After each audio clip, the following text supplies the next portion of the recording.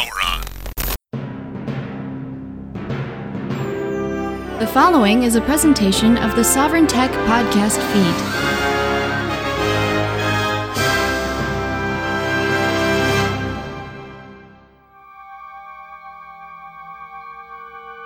From days of long ago, from uncharted regions of the universe, comes a legend. The Legend of Sovereign Tech, podcast of the universe.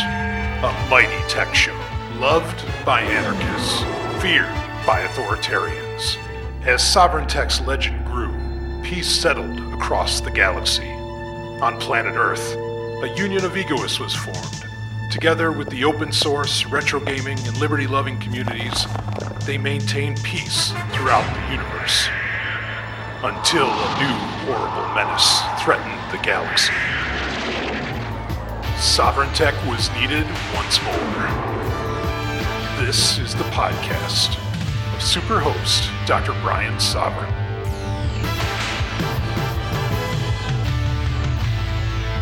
Specially trained and sent out into the galaxy to bring back Sovereign Tech, podcast of the universe. Woo, what you've got is the best in professional podcasting today. That's right, it is the man in triple black, the golden stallion, the man of tomorrow, Savzu, the rated R radio star, here to, we're going to do some Sovereign Tech, baby, and we've got some news to get into, including really some gazes. We'll pull out the crystal ball and look into the future. In fact, we're going to discuss more of Google's recent pivot, and I do think indeed it is that. Their recent pivot in business focus. We're going to get into that.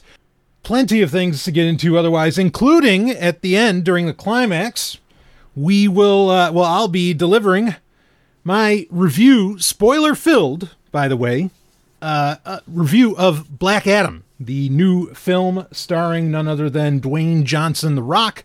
And what did I think of that? Well, if you were a Sovereign Tech patron, you got a bit of a preview on my thoughts on that on our Wednesday Q&A, which if you haven't signed up to be a patron yet, of course, go to patreon.com/sovereigntech. Link is in the show notes for that if you need it. And you get to join our Patreon-only Discord, which is always a great time. Now, all of that preamble out of the way, let's talk about Apple. No, you know what? Before we talk about Apple, let's talk about, and folks, real quick, like, we really will get past, or not past, but we will fade a bit on the consumer tech side of things, because ultimately, at least in what comes out of Silicon Valley, ultimately it's kind of boring, and we're basically just trying to survive the bullshit that they put on us. Man, the conversations, I know a lot of people, like, I've gotten emails, a lot of people want me to talk about, like, what's going on with Elon Musk and Twitter. Not even going to go there, like, or at least not right now. Maybe we could have a bigger conversation about it at some point, but like, if you don't realize that social media itself is the problem, I don't know what any commentary that I could say, that I could bring on about Elon Musk is going to help anything. I mean, the guy's a fucking idiot every day of the week, and he just won't take a day off. What do you want me to do? All right. He just won't take a break from being a fucking moron. Anyway, all right. Before we talk about Apple, I love podcasts. I really do. I mean, I don't listen to a lot of podcasts, believe it or not. Like, I really don't. Boy, there was a time where I did. There was a time where, I think my subscription list was like 100 podcasts. I don't know how the fuck I listened to all that. But, the ones I do care about, like Security Now, and some others, I'm just ravenous about. And, well, anyway, what do I use? I get asked this often. I think I even brought this up, and speaking of Patreon content, I recently brought this up. What do I generally use? I've generally used Pocket Casts, frankly, for years and years and years and years. I did walk away from it for a little while for a couple reasons. One of it being that, well, there was that huge version 7 refresh that happened. When was that? Was that like 2019 or something, where they just totally fucked up the UI? I don't know what the hell they were thinking, but they walked all of that back. I used AntennaPod for a while, but they walked all of that back. Then there was the issue where they got bought out by NPR, which I was just like, look, not that I mean, NPR actually puts out some fairly important content here and there. Okay. So it wasn't exactly, it's just, the problem was not necessarily my problem with, what, horseshit NPR is saying at any given moment. It was more that NPR's attitude that somehow they think they invented fucking podcasting, and I hate that haughtiness on their part, because it's not deserved and it's not fucking true. So, screw them. But anyway, Pocket Casts, about a year ago, actually ended up getting bought out by Automatic. Automatic being the company, of course, run by Matt Mullenweg. Automatic being the, shall we say, the steward and parent company to WordPress, amongst Tumblr, and other things. Simple Notes, and some other things. I initially applauded that, and I was like, yeah, okay, that's cool. It's certainly much better hands than NPR. Now, it's important to keep in mind that Pocket Casts was originally like independently developed, I think by only a couple guys, and it just ended up becoming, partly because Apple Podcasts was such a shit show as far as UI and features and everything. It ended up becoming insanely popular, particularly on iOS, as somewhat of, I mean, there's other, major podcast apps on that are actually Apple only, that are there, but Pocket Casts was really like, this was the super popular one on iOS because it improves so much over what Apple Podcasts was not doing, right? And it was on Android, and it became a dominant force there because also Google did not have their own podcast app, frankly, until recently. Even though now it seems a lot like they're looking, and they are like they're melding that into YouTube. Like really, like audio, basically audio only, podcast content on YouTube of all things. Not surprising when you have YouTube Music, but anyway, it's there, and they have some pretty. They've shared some interesting numbers over just how much audio only podcast content gets listened to on YouTube, and it's substantial. So, that's a direction for Google certainly to look at more, because YouTube is what it is. Anyway, so Pocket Casts, again, got bought out about a year ago. And I was really just waiting, because knowing Automatic and Matt Mullenweg and like, kind of their whole ethos, which of course is, they're like the company creed at Automatic is, quote, "I know that open source is the most powerful idea of our generation," end quote. I was really just waiting. That said, I was really just waiting for them to open source this whole thing. Because it's not something that has to be, I mean, it never needed to be closed source anyway, but it's not something that's just a couple of developers and they need to keep their best kept secret of this thing that was, doing so well. And I mean, it really like speaks to just how full of shit, like here's the funny thing. Like, so you got people who say, oh, NPR is the, it's the fucking liberal agenda, blah, blah, blah, blah, blah. And it's socialists and communists and all this. Well, if there were actually socialists and communists, they would have open sourced this thing as soon as they got their hands on it, right? Because frankly, any communist who doesn't support open source software and open sourcing fucking everything, in my opinion, is, a hypocrite and a goddamn liar. So NPR, it calls bullshit on NPR, but Matt Mullenweg comes out and finally makes it happen. And I'm really, really pleased about that. Will Pocket Casts end up on F-Droid at some point? I hope so. There's really no reason for it not to. I don't know that the web player version of it is entirely open source, but the app certainly is on iOS and Android. And I mean, there's a lot of advantages to this. You know, they're claiming their own that it's going to help them out with, you know, like bug fixes and, opening the code up to the community to find those, of course, and even, send in the fixes.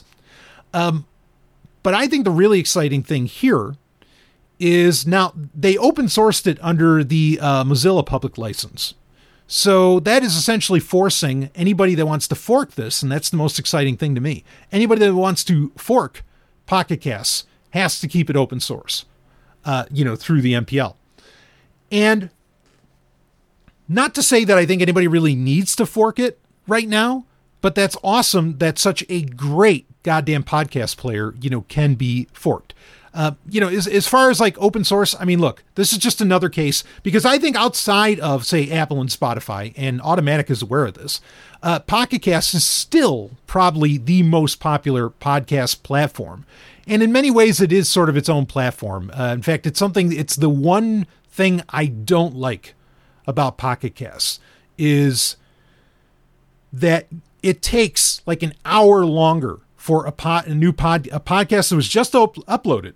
Okay, it takes like an hour longer for it to show up in Pocket Casts, partly because they have their own algorithm and effectively their own platform that it gets shared through. So I get why it does that, but it's fucking annoying, frankly.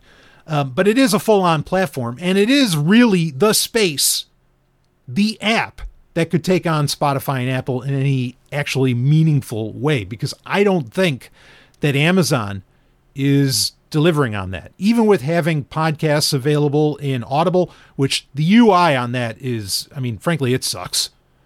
The way that it organizes podcasts, I mean, I really, really don't like it. Well, they fucked up the Audible UI multiple times over now. But also Amazon Music, like that's just, I don't imagine that that's used that often. So even if the UI on Amazon Music isn't so bad, and it's not, and hey, Sovereign Tech's everywhere, to get on Audible and Amazon Music, that's invite only. Sovereign Tech was invited. Now, like the UI is better on Amazon Music, but nobody uses it. So who cares, right?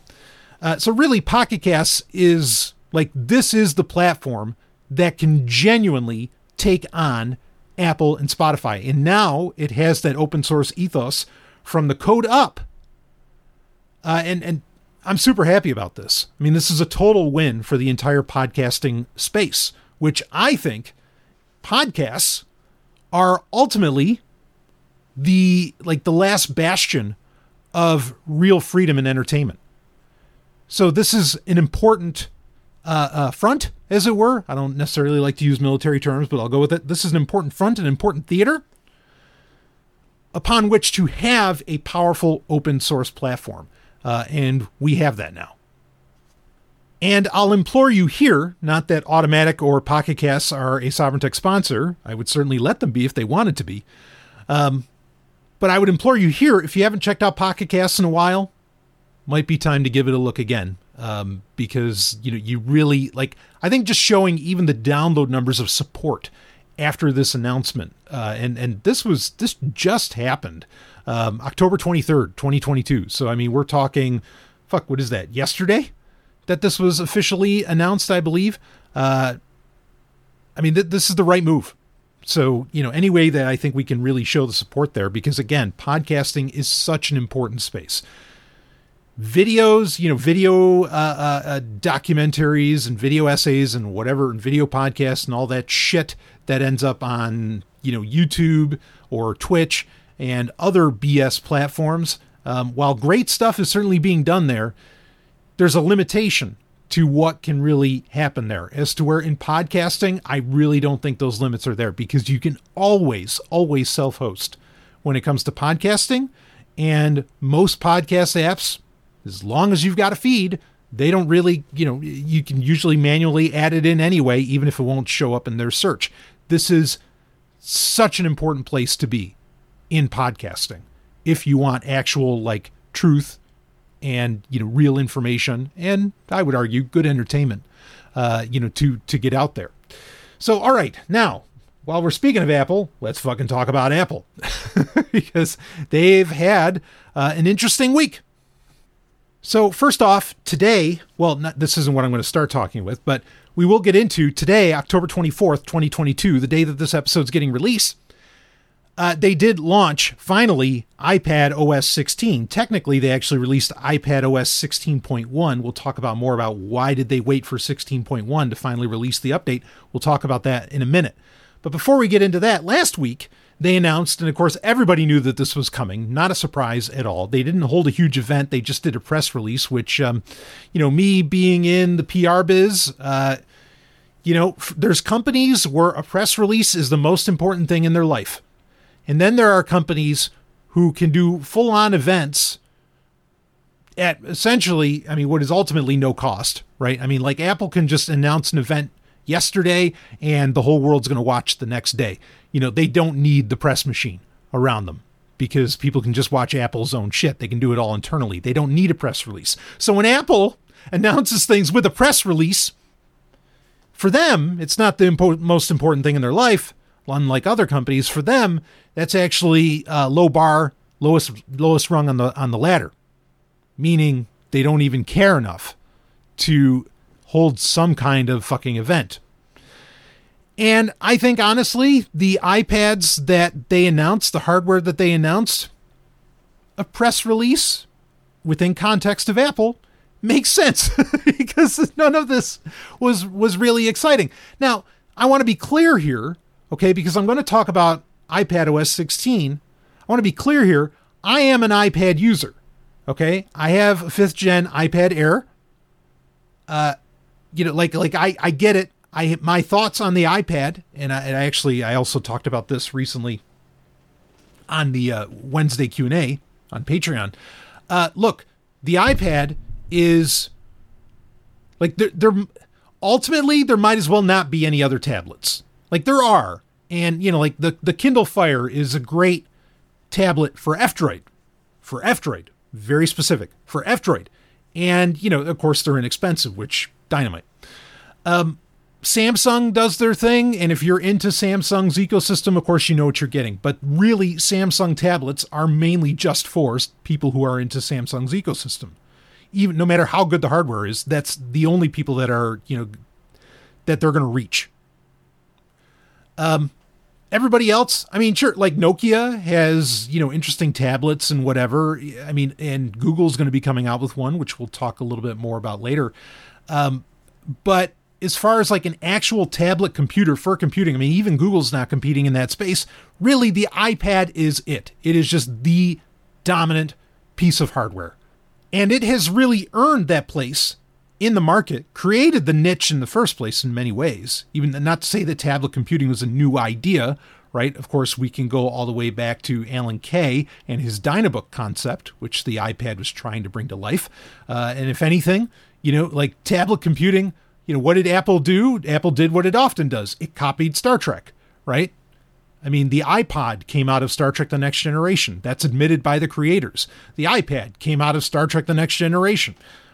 I don't know if they fully admitted that yet, but they might as well.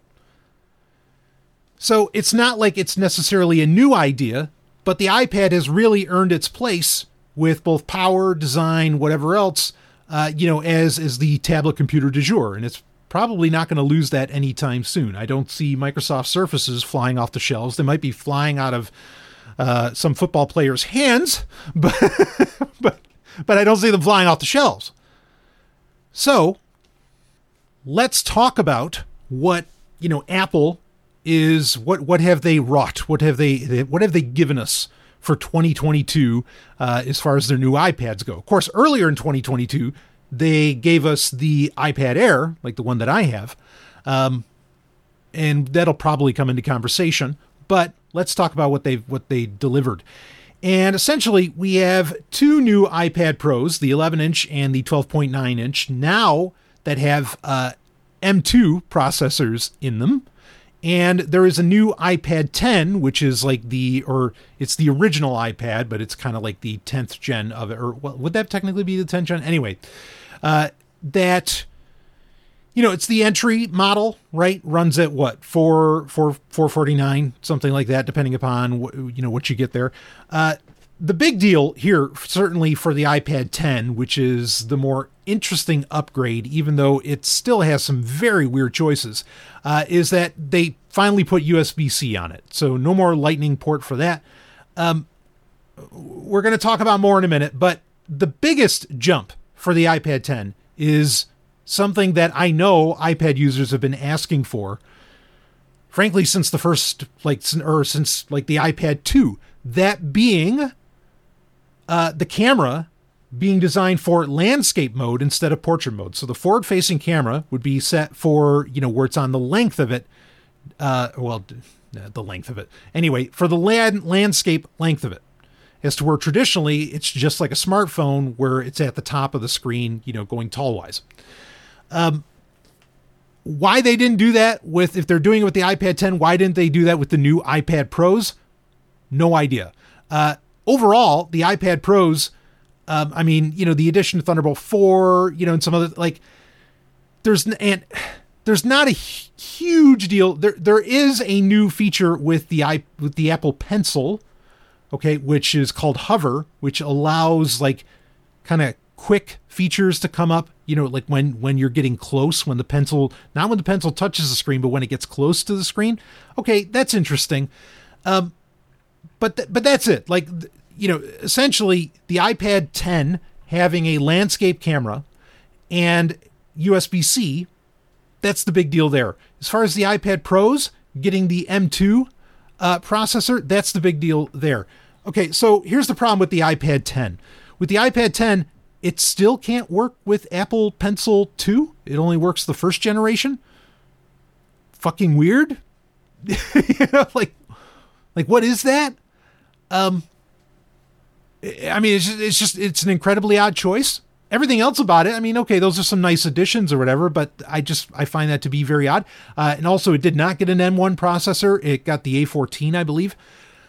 Okay, whatever. That's the same shit that's in iPhones, so, that's not that strange. Really, iPads having the M1 or M2 processors in them is, as I've said, pointing at that Apple wants the iPad, which I've been saying for 10 years now, Apple wants the iPad to become your computer.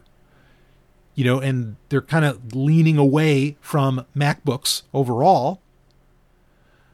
Even though, MacBooks are phenomenal laptops, in their own right from a hardware standpoint and certainly from a battery life standpoint.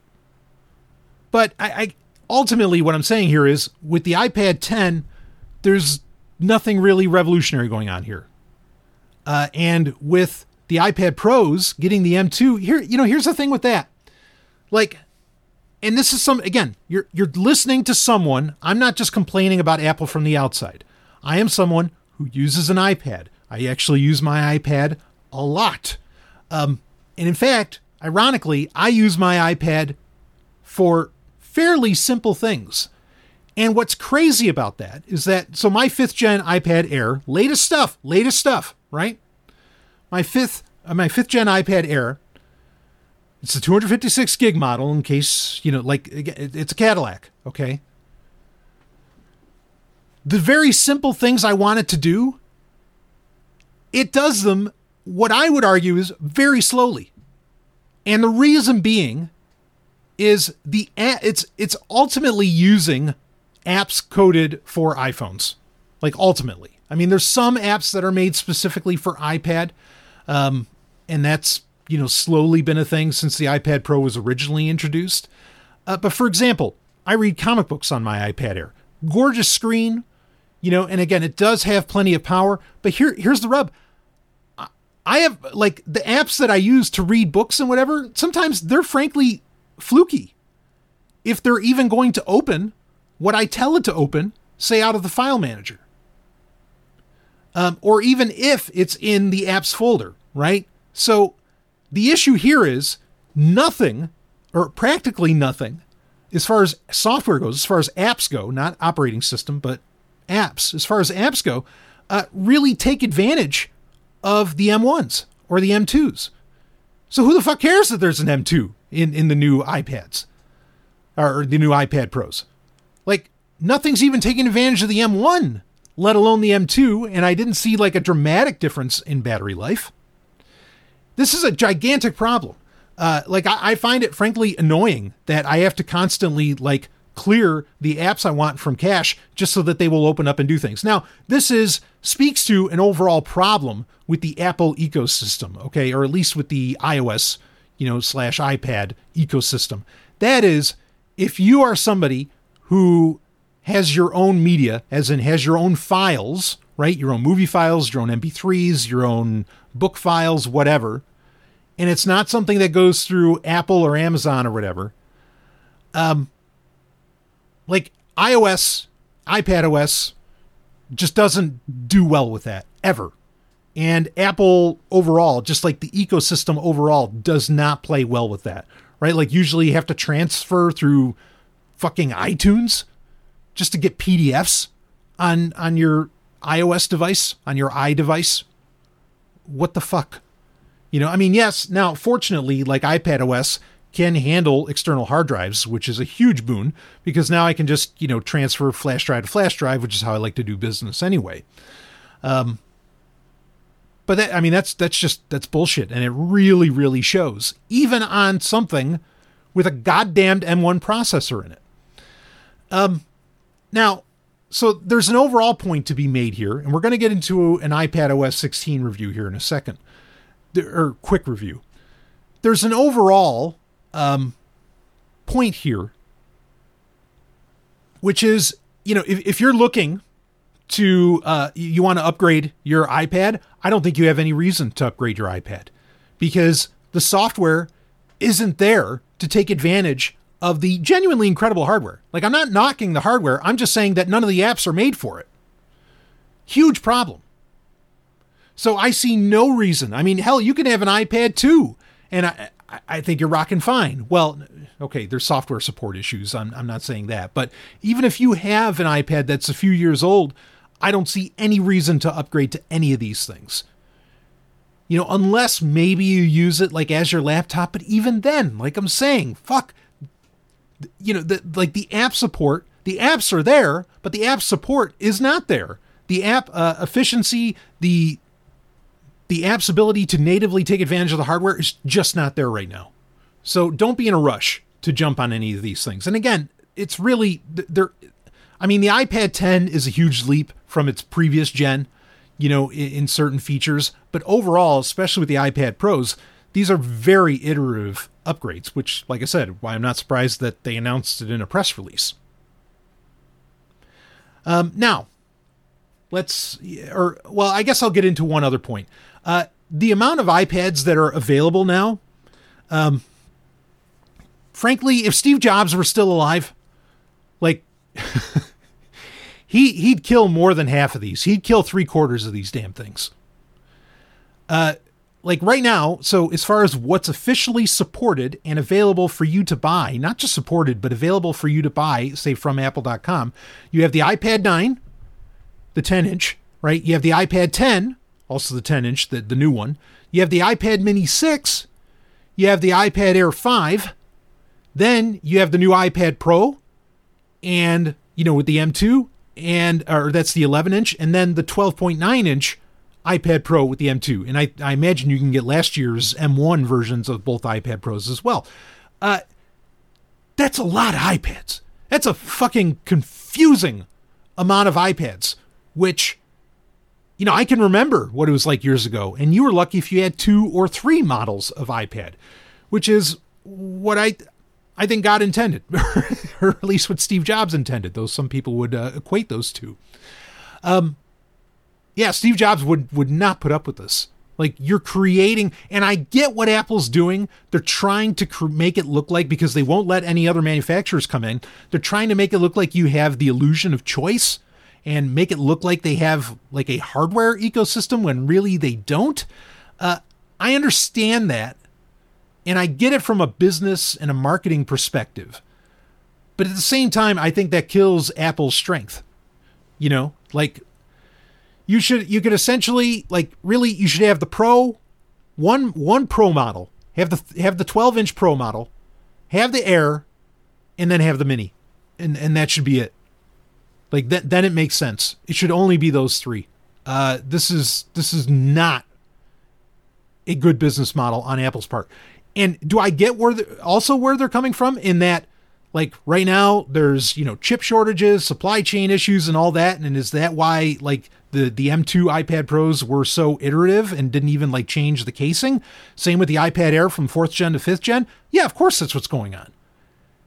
But then, don't bullshit people with nonsensical upgrades or updates. They're not even upgrades. I don't want to call them upgrades. They're just updated versions of whatever horseshit came out last year or the year or 2 years previous. So I don't get it. Like, it's not a smart move. It's like they're trying to, they're faking it. They're trying to fake the idea that, oh no, we're still developing, we're still doing shit, when ultimately, well, anyway, we'll see what happens in the future, because, the best thing to happen to Apple is Johnny Ive going away, thankfully. But they just lost their other designer too, and they don't have anybody else coming in. Well, they probably don't need anybody else. Why? Because again, like, they can't afford to come up with dramatic new designs right now, because every tech giant's hurting, on the bottom line. So let's talk a little bit about iPadOS 16. Of course, iOS 16.1 also came out today on October 24th, 2022. And okay, so as soon as 1 p.m. hit, I'm upgrading. I go through the process, smooth upgrade process, no issues, never really has been. Again, I've been using Apple devices for years, even though I don't often talk about them. I've used an iPod Touch for a very long time. That was, by the way, like a 2019 model. So very up to date. And, even before that, it's using others. Anyway, point being, like, I've been on top of this. I'm a tech journalist. I'm a tech podcaster. I've got to know what the other, what all the tech giants are up to, right? So I know I use these devices, and where they make sense, I keep using them. For example, like with an iPad. So iPadOS 16, once again, okay, now most of the improvements, I would argue, were relevant to iMessage, which I don't use. Because I don't have, I don't use an iPhone. And also I am such a staunch supporter of getting out of the SMS/iMessage duopoly, and moving on to things like, Signal, Telegram, whatever it happens to be, Threema, take your pick. I don't use iMessage. Even if I could, I wouldn't. So a lot of it had to do with that, where now you can edit text in iMessage and blah, blah, blah, blah, blah, which, by the way, so real quick before we go further, it was so funny. Samsung released One UI 5 today. So Samsung phones are getting Android 13 today. And Microsoft also released Android 12L. Shows how up to date they are. Released Android 12L for the Surface Duo and Surface Duo 2, their smartphones. I don't think that's, I don't think that's an accident. I don't think that's coincidence that both Samsung and Microsoft decided to release major updates to OS updates to their devices on the same day that Apple's doing it. And they did it ahead of time, well before 1 p.m. Obviously, they were trying to get a jump on the news cycle here. So anyway, iPadOS 16, a lot of it had to do with iMessage. None of that is really exciting for me. And if you're into iMessage, you know what that's about, and you're doing it. With Mail. Now, so they added some interesting stuff to the Mail app. I've applauded, other than the fact that Apple is scanning your emails for what images you're sending. I've applauded overall, Apple's privacy features within their email ecosystem in general for a very long time. Now, essentially what they've added in with Mail on, with iPadOS 16 is like these are features that are very common with software like Mixmax or Boomerang, where you can do like remind me's. You can get, automatic suggestions to follow up, say if you haven't heard from somebody in like 3 or 5 days. You can get, automatic alerts. There's all kind. You get cancel delivery of a message, like lots of these little features that frankly have been a part of other, email services for quite some time. But I'm glad that they're there. Nice. Okay. So, there was that certainly came along. There were, with the iCloud shared photo library, that was the thing. As I talked about on the recent Wednesday Q&A for Patreon, uploading photos to any of the tech giants, uploading photos to the cloud, unless it's your own NAS, is a recipe for disaster in your life. And we've covered that in recent episodes of Sovereign Tech as to why. So nothing there really exciting me. Some passkey support ended up becoming a thing in Safari on iPadOS 16. I have not done my review yet of passkeys. I'll save it for that. But that ended up coming in. Sadly, a couple of the big features that everybody was or some people I think were excited for, didn't come with this. And we're having to wait till like end of the year, maybe. They might just say, oh, we're going to need more time. Again, we were supposed to get iPadOS 16. We got iOS 16 in September. We were supposed to get this back in September. But this speaks to it. So Freeform, which is like their whiteboard app, collaboration app, that isn't coming until later. Also, the ability for the iPad Air and iPad Pros to connect to an external monitor did not launch. And this one is the biggest fail of them all. Because what did launch with this, and what arguably was the reason for the delay, was to get what's called Stage Manager working properly on iPadOS. Stage Manager is a way of multitasking where, like, you have, like say on let's say on an iPad Pro, an 11-inch iPad Pro, you will get like a smaller version of the app that will take up 3/4 of the screen, and then the bottom quarter of the screen, or the bottom eighth, we'll say, the remaining, whatever, 2/8 or something, whatever. What remains, the bottom part of it, will be a dock that kind of looks like Mac OS, frankly, but it'll be a dock where you can open, the hottest apps, or, whatever you have set as favorites. And then on the left-hand side of the screen will be the most used 4 apps that you have that you can quickly flip to. Now, I like the idea of trying to figure out new ways to do multitasking on a tablet computer, and especially on a smaller screen. And in some ways, I feel like they're kind of copying what Ubuntu was trying to do with Unity in some ways. Okay? But regardless. So, the problem here is this looks interesting, but in execution on a small screen, it still doesn't really work. Where it is going to work is when you can connect your iPad to an external monitor. But you can't do that right now. And I think this is the biggest fail, because this is the biggest, I would say, the largest feature change for iPadOS 16. But then where it could really shine, isn't available yet. So you're not exciting anybody with Stage Manager right now, because what I think it's really meant for, again, which is an external monitor, a large external monitor, that feature's not there yet. So I think that's, frankly, it's a total fail to not have that. Regardless, there was a nice new weather app, and really it is a beautiful weather app. I'll give it that. Of course, they're phasing out Dark Sky as a separate app. But yeah, I mean, that's the deal with iPadOS 16. If you weren't, like, this doesn't make any sense. I think it was kind of a failure to delay iPadOS 16 to come out. Especially because Stage Manager just, it's not ready for prime time.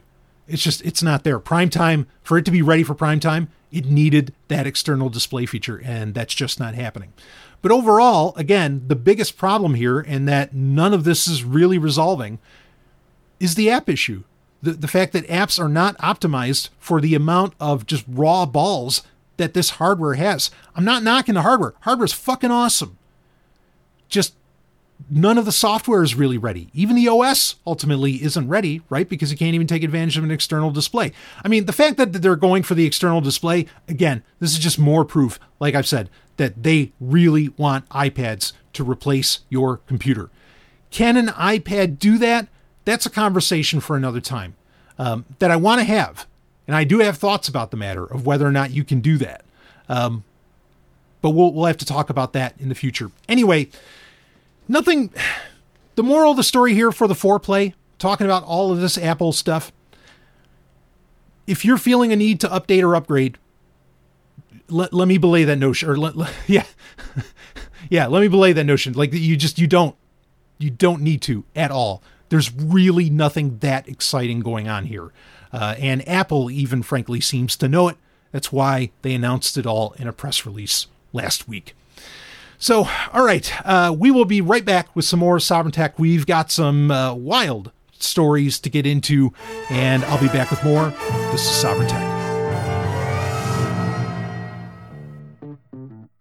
Have you had enough of the big-name web hosting services that are long on promises but short on bleeding-edge features, uptime, and customer service? Or are you just looking for a performance boost for your business's online presence? The answer is Agorist Hosting. Agorist Hosting is the agile web host that offers full concierge service from website redesign, full e-commerce solutions, even custom apps for your Shopify store, and more. All with security, reliability, redundancy, and privacy at the forefront. Oh, and those bleeding edge features? How about hosting your data in a decentralized system like IPFS, the Interplanetary File System? Good luck getting that from those other guys. Agorist Hosting is ready to take your web presence into the future. Head over to agoristhosting.com to get started. That's AGORIST hosting.com. agoristhosting.com.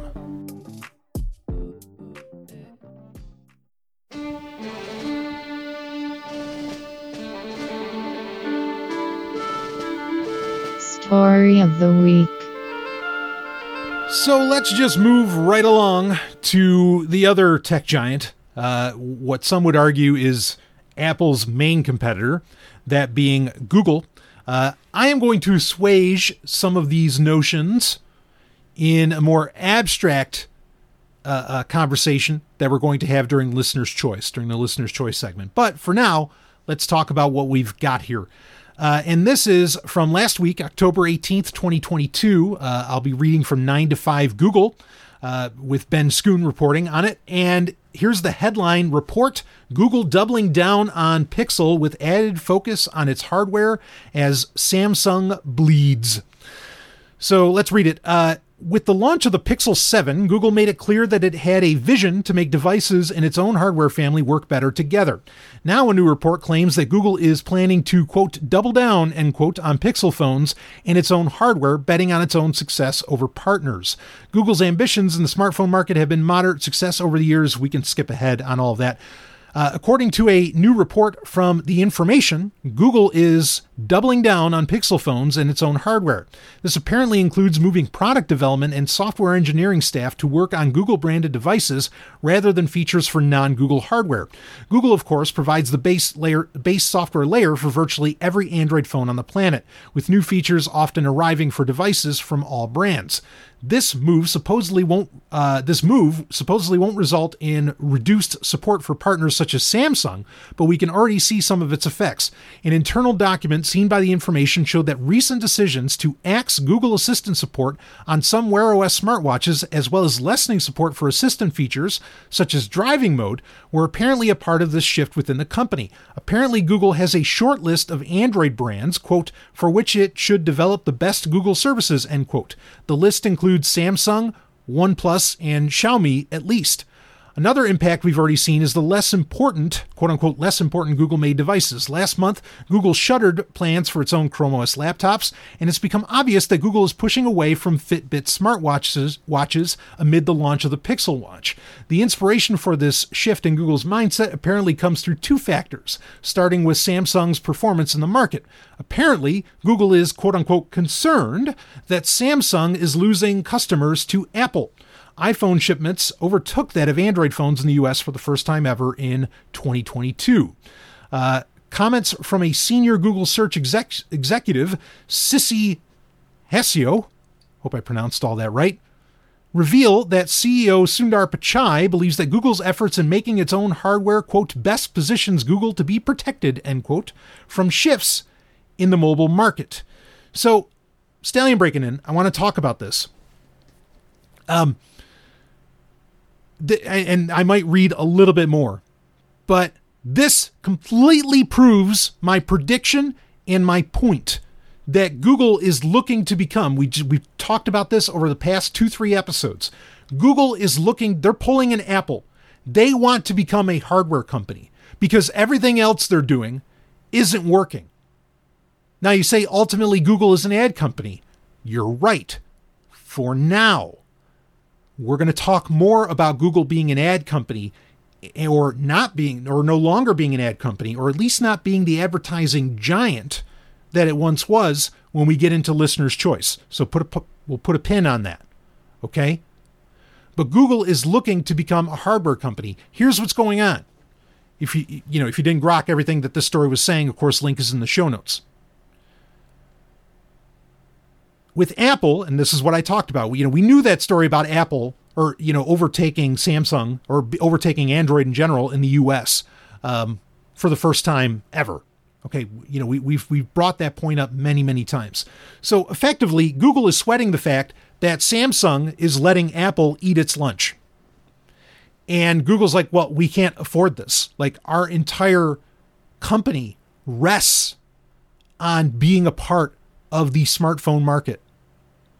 And so Sundar Pichai is rolling up the sleeves and taking matters into, and Google's taking matters into its own hands.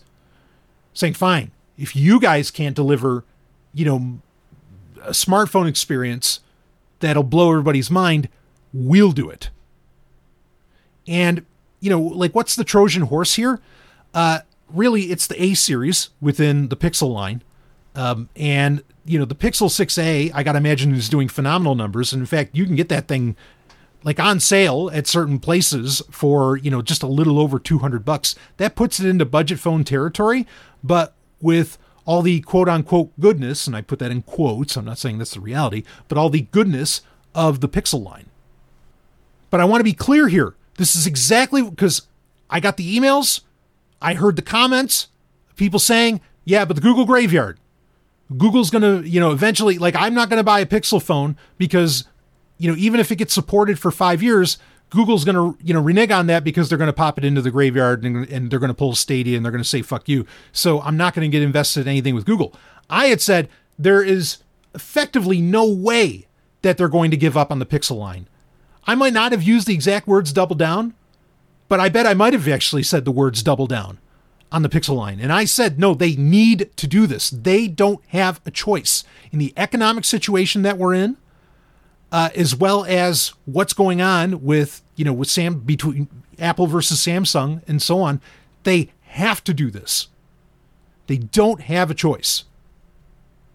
So my prediction, my speculation that what Apple's doing, after their October event, that what Apple's doing is, or what Google's doing is they're becoming Apple, just kind of in reverse, where, because what's Apple doing now? Apple's becoming an ad company. We're going to talk more about that. Apple's becoming an ad company, right? Which we covered in a recent Sovereign Tech. But originally they're a hardware company. Google is originally an ad company. Now they're becoming a hardware company. Are they going to succeed? Okay, that's a whole other conversation to have, whether or not they're actually going to succeed at this. But from their own internal documents, leaked or whatever, that's what they're doing. I was fucking right. Now, not only that, let's talk about this leak a little bit. I think this leaked document by the information, I think that was a controlled leak. Like Google themselves leaked it. Why? Because of the very reason that I had to start having this conversation of why the Pixel line isn't going anywhere in the first place. Which is, everybody's afraid that the Pixel line, the Pixel Watch, Pixel 6 or 7 or whatever ends up coming out is going to end up in the graveyard. They're going to can it at some point because it's not profitable. I think Google knew, especially after the closure of Stadia, not long before the announcement of the official announcement of the Pixel 7, they knew they had to assuage those fears, and I think this is exactly how they did it. Is they leaked an internal memo. So this wasn't like journalists getting their hands on something hot. This is controlled marketing. That's exactly what this is.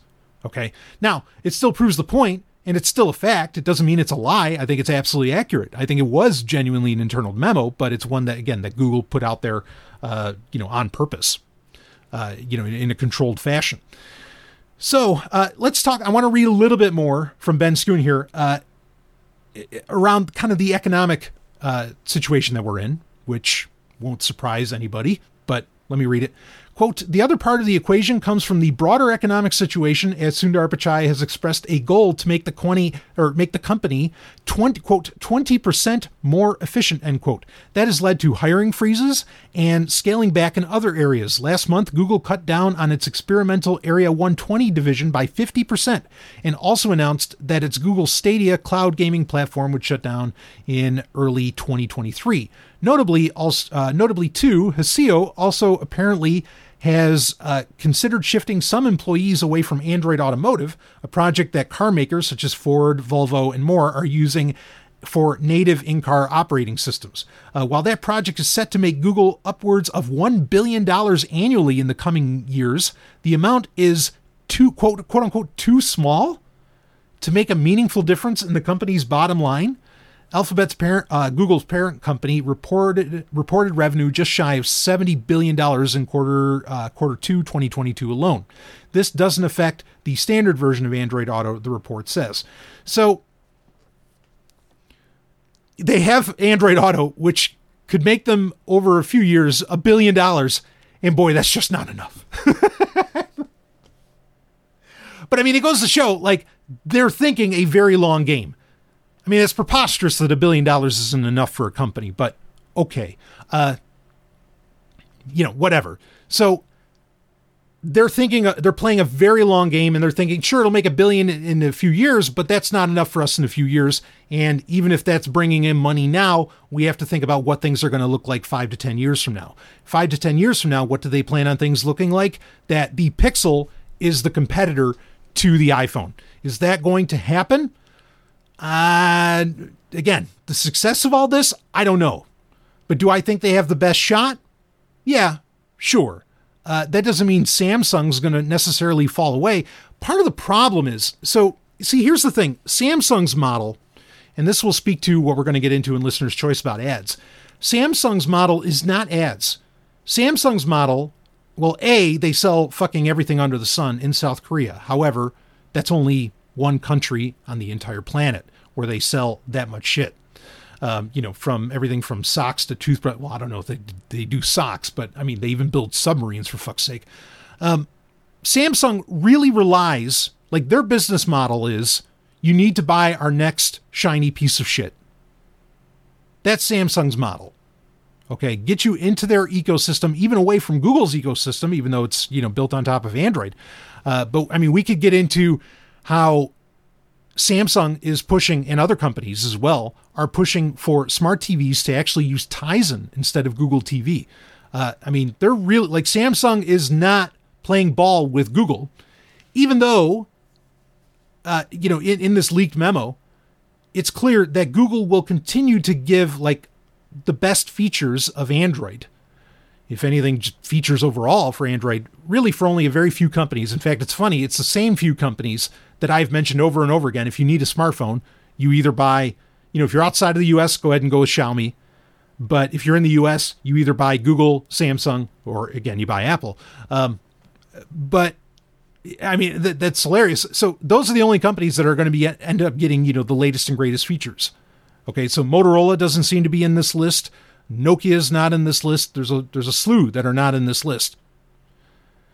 And OnePlus is there, which I've mentioned that as well, even though OnePlus is really, kind of fallen from what made it great in the first place. Anyway, so that's important. So they're still going to work with Samsung because they know they can't really leave it behind because Samsung is such a large part of the overall Android ecosystem. So they can't drop it. But it is funny because Samsung is doing its damnedest to distance itself from Google, certainly on a software standpoint. Granted, Samsung's the company that makes the Tensor processor. Maybe Google is eventually going to look into doing that on their own. I don't know.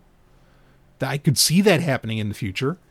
But eventually, I think Samsung's going to run into some trouble because their business model does not have a fallback, like a fallback profitability.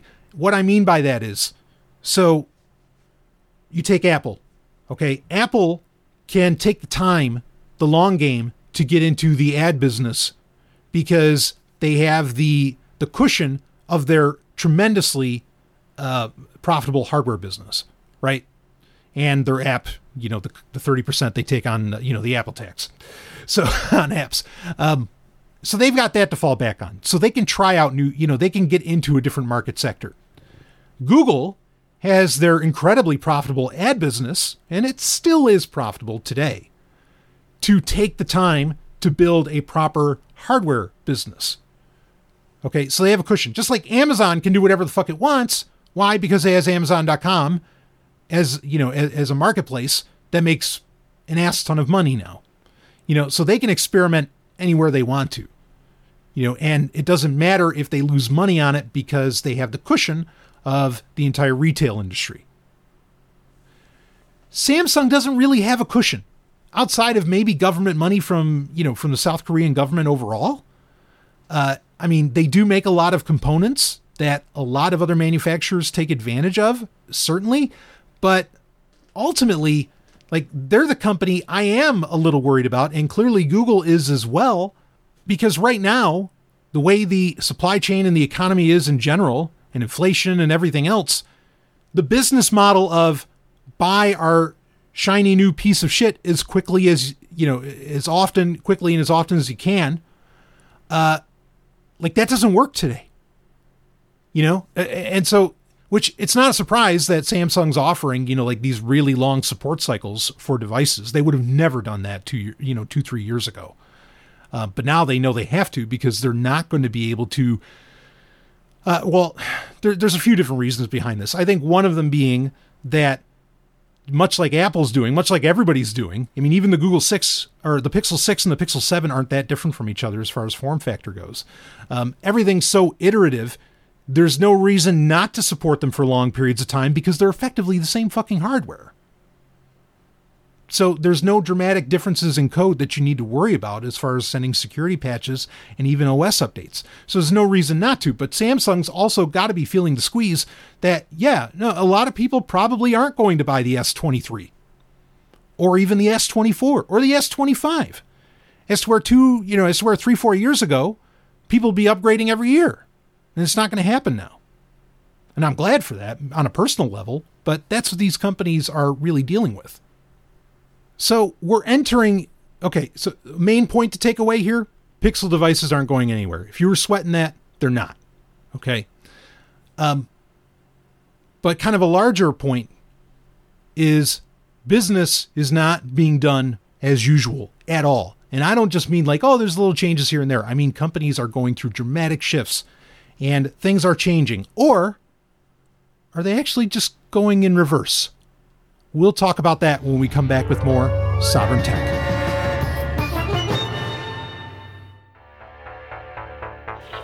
Science, outer space, psychology, book and movie recommendations, fiction from the Sovereign Universe, travels to points of mystery and the unexplained, and even spirituality? All of that can only mean one thing. The Sovereign Technica Newsletter! By me, Ellen Sovereign, along with some stuff by that crazy man I call my husband, Dr. Brian Sovereign. It's the latest tool in your self-directed education. The education that really matters. If you want to cut through the crap of mainstream media ass clowns, sign up for the Sovereign Technica newsletter right now at sovereign.substack.com. That's sovryn.substack.com. The Sovereign Technica newsletter. Welcome to the future.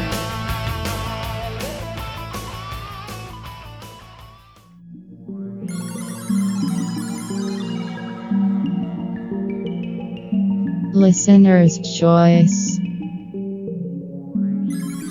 So I had an interesting email come in that had to do with Amazon. That had to do with what I have coined now for many, many years, that being the Amazon World Domination Tour, which was, again, me predicting, in this case, back in 2013, when nobody else was talking about Amazon, me predicting that this is the company that's going to beat out all of the tech giants. Here's all their Trojan horses that they're using, and this is the Amazon World Domination Tour. And you can go all the way back to the early episodes of Sovereign Tech and hear me talk about this, on how they're going to do it. And eventually become a monopsony, which in many ways they have, and really become the tech giant without peer. I mean it. Like, sure, Apple versus Google's going on. Yeah. Amazon doesn't even care. Like, it's not even a battle, you know? It's like God, it's like Greek gods kind of, Hermes and Aphrodite doing bullshit against each other, but Zeus is just above it all. Like, what are you guys doing holding his lightning rod? And, well, if those were actually lightning bolts. But anyway, Amazon's just playing above them all. And I was covering what Amazon was doing long before any other tech show. This Week in Tech, whatever, you take your pick of them. The biggest ones were even bothering to talk about what they're up to. And I was saying, no, you don't get it. This is what everybody's going to be talking about in 5 years. And that's exactly what happened. So my predictive powers still seem to have, I still seem to live somewhat either 6 months to 6 years in the future, as one kind listener said some time ago. But anyway, that's all part of being the future, folks. So I got an email saying, about the Amazon World Domination Tour, basically saying, Stallion, did you realize that Amazon's ad revenue, like their ad business, was bringing in to the tune of $31.6 billion, and that by 2023, the expected net digital ad revenue was projected at $39.45 billion with a B. Did I know about this? And what do I think about it? Okay, so yeah, no, this is something I've known about. And it does play well in what we've talked about recently, how Apple is really pivoting into becoming an ad company more than anything else. I mean, and we did just get the announcement that like there are going to be more ads in the App Store. And like when you're downloading, it's insane what's going on. You have Google, of course, they're going nuts with ads still, where they're even putting ads, they were lengthening like the ads on YouTube to insane lengths. It's getting crazy out there as far as ads go. Now, here's the thing, and we don't have to spend a ton of time on this, but there is a large point to bring up. Every company wants to be an ad company. They want that ad revenue. They know they need it. Why? Because certainly right now, most people do not have the expendable cash to just keep buying, like we were talking about with Samsung, the new shiny piece of shit. People can't do that right now. But can you show advertisers some, not shiny new piece of shit, but some shiny new numbers that say, oh, you reached this many eyeballs and blah, blah, blah, and what did that do for ROI? And well, you're not going to show them what it did for ROI because it's not going to do anything for ROI. But can you do that?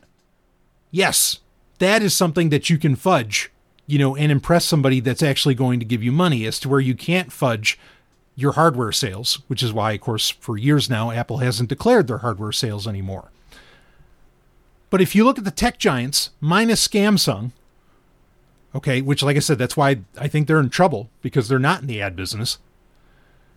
But when you look at Microsoft, you look at Meta, you look at Google Alphabet, you look at Amazon, you look at Apple, what Apple's planning on, even if they're not bringing in crazy ad revenue right now, they are hiring loaded for bear on this one to become an ad company. Okay. You can see like just how much each company is putting into this side of their business. It's the same reason Microsoft will never give up on Bing, because they know they need that ad revenue. I mean, they're pretty much putting ads in all their widgets in Windows 11 anyway, right? And the numbers that you're seeing for the ad revenue from these companies are astronomical. You know, I mean, maybe not everybody's performing as well as Amazon is right now, but I mean, it's another area where they're a sleeping giant compared to Google. It's just a matter of time. But I mean, they're probably making more money on ad revenue than they are in just about anything else, minus maybe AWS. Now, I think what's happening here is all of these ad dollars, these increased ad dollars, be it projected or real right now in hand, is cutting into Google's business. You know, Google for the past, almost 20 years has been blowing away any other company on ad revenue. Just blowing them away. But I think Google sees that that's changing. And that Amazon's cutting in. Apple's definitely going to cut in just on their, just on their reach of the Apple ecosystem alone. And they're scared. And that's part of why they're getting into the hardware business, because they need another, they have the cushion of their ad revenue right now, but they need to get into the hardware business. So, they need to pivot a bit because ads are not going to bring in the amount of money that they need to. That's part of the reason. I mean, why would they drop like their Area 120, experimental projects by 50%? Because they can't afford it. Straight up. They just can't afford it right now. And they need to do something. They need to bring in some kind of new proven business model, which hardware certainly is. Again, look at Apple. That can supplement their declining ad revenue. So ultimately, again, we don't have to spend a ton of time on this, but this is a point I want to bring up. Ultimately, what's happening here is Silicon Valley is effectively becoming an ad industry. And ultimately, that makes me feel like, like all of this promise that Silicon Valley had that, we're going to change the world. We're going to bring knowledge to the world. We're going to do all this. We're going to set information free. We're going to set entertainment free. We're going to, democratize creativity. We're going to do all this crap. We're going to, we're going to change everything. We're going to get rid of the gatekeepers. We're going to do blah, blah, blah, blah, blah. All of that now in 2022 is effectively proven to be excrement. Complete bullshit. If any, look, this is, you got to understand, like, what was television, which was the previous, before the PC, okay, you had the PC revolution, right? What was the revolution before the PC? You had the television revolution. Before that, you had the radio revolution. Okay, television really was a revolution. And arguably had very similar aims to what Silicon Valley would talk about, we're going to get information out there. We're going to get this. We're going to get that, blah, blah, blah. That was the conversations that were happening. And you can look at the regulation around television where you had to have such and so much educational content, or G.I. Joe has to have a moral message at the end, or whatever. This is stuff that was claimed to be required. But ultimately, what did television become? Regardless of if we get, an amazing show like Cosmos or Star Trek, or, the handful of shows that actually stand the test of time, and that actually improve, I would argue, the human condition. Ultimately, what did the television revolution become? It became an ad industry. That's all it was. How to sell a Toyota. That's all it became. And what's happening with Silicon Valley? The same fucking thing.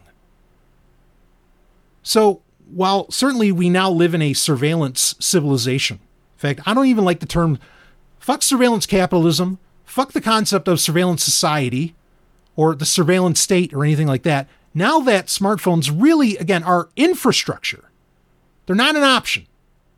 They are ultimately, yes, but to get around in civilization as it stands today, largely you have to have a smartphone. Okay.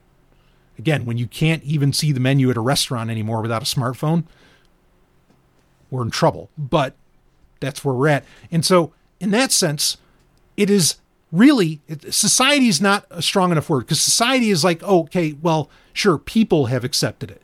But when it's civilization, that means it's infrastructure. That means it's like the pipes, right? It's like plumbing. So surveillance at this point is like plumbing, and that's a major part of what, the new ad industry is about. But while it is a new way of schlepping ads to you, the world really hasn't changed. Nothing changed.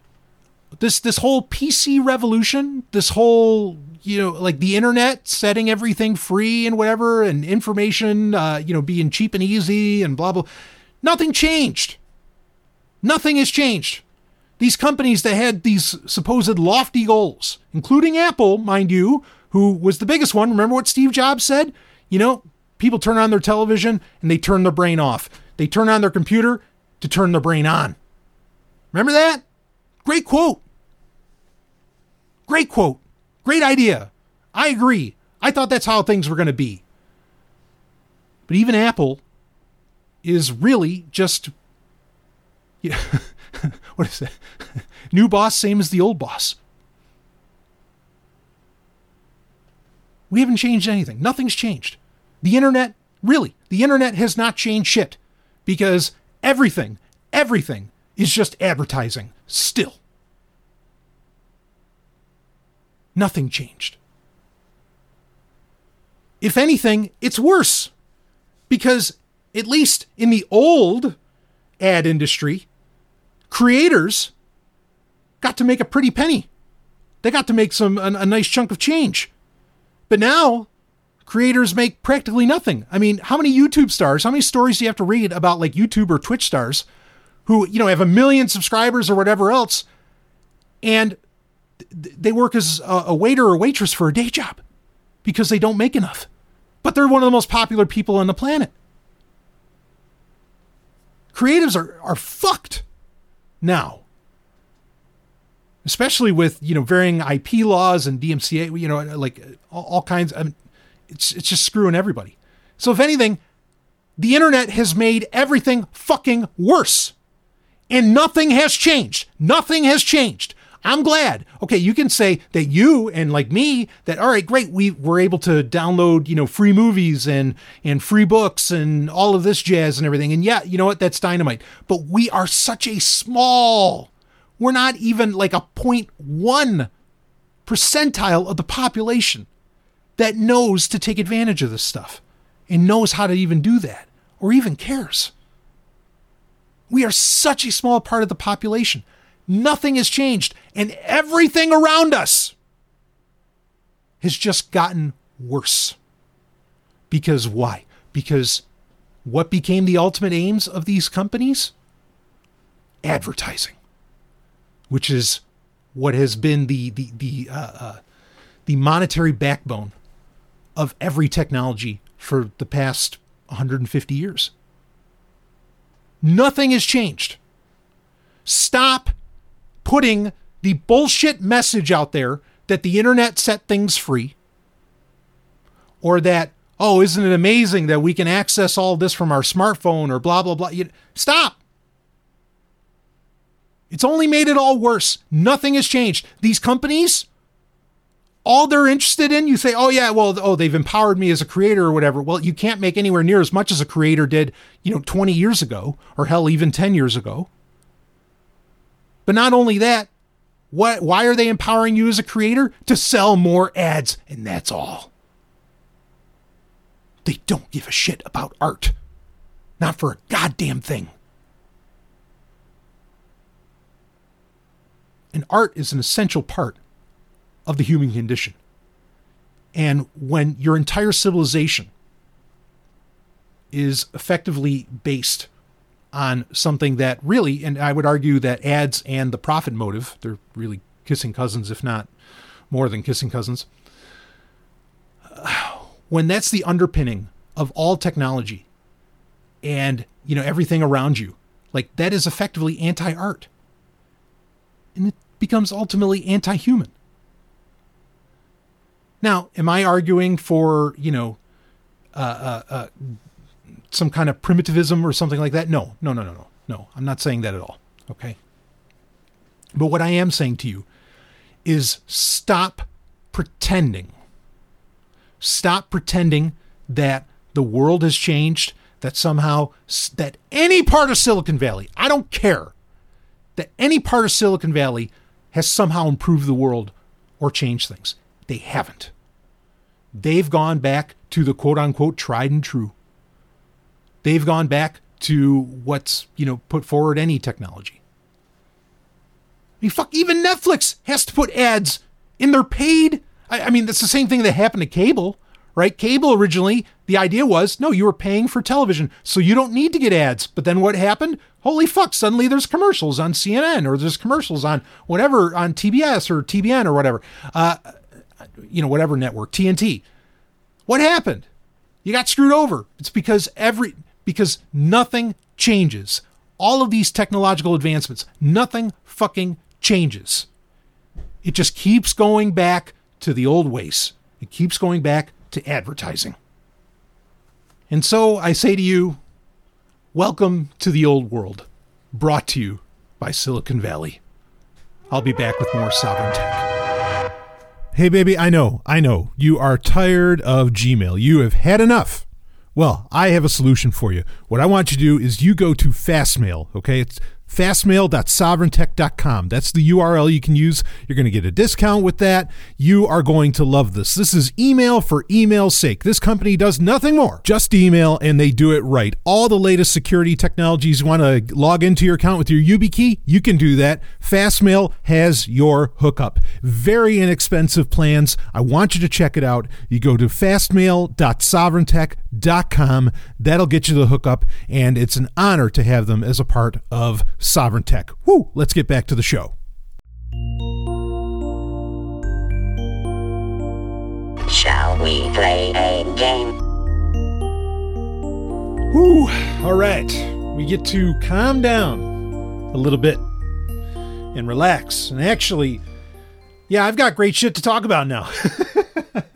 Back when there was some innovation coming out of Silicon Valley, or at least the PC revolution hadn't been taken over by ads yet. Tim Draper hadn't figured out how to get those ads in the bottom of Hotmail. Well, no, actually, by this time he would have.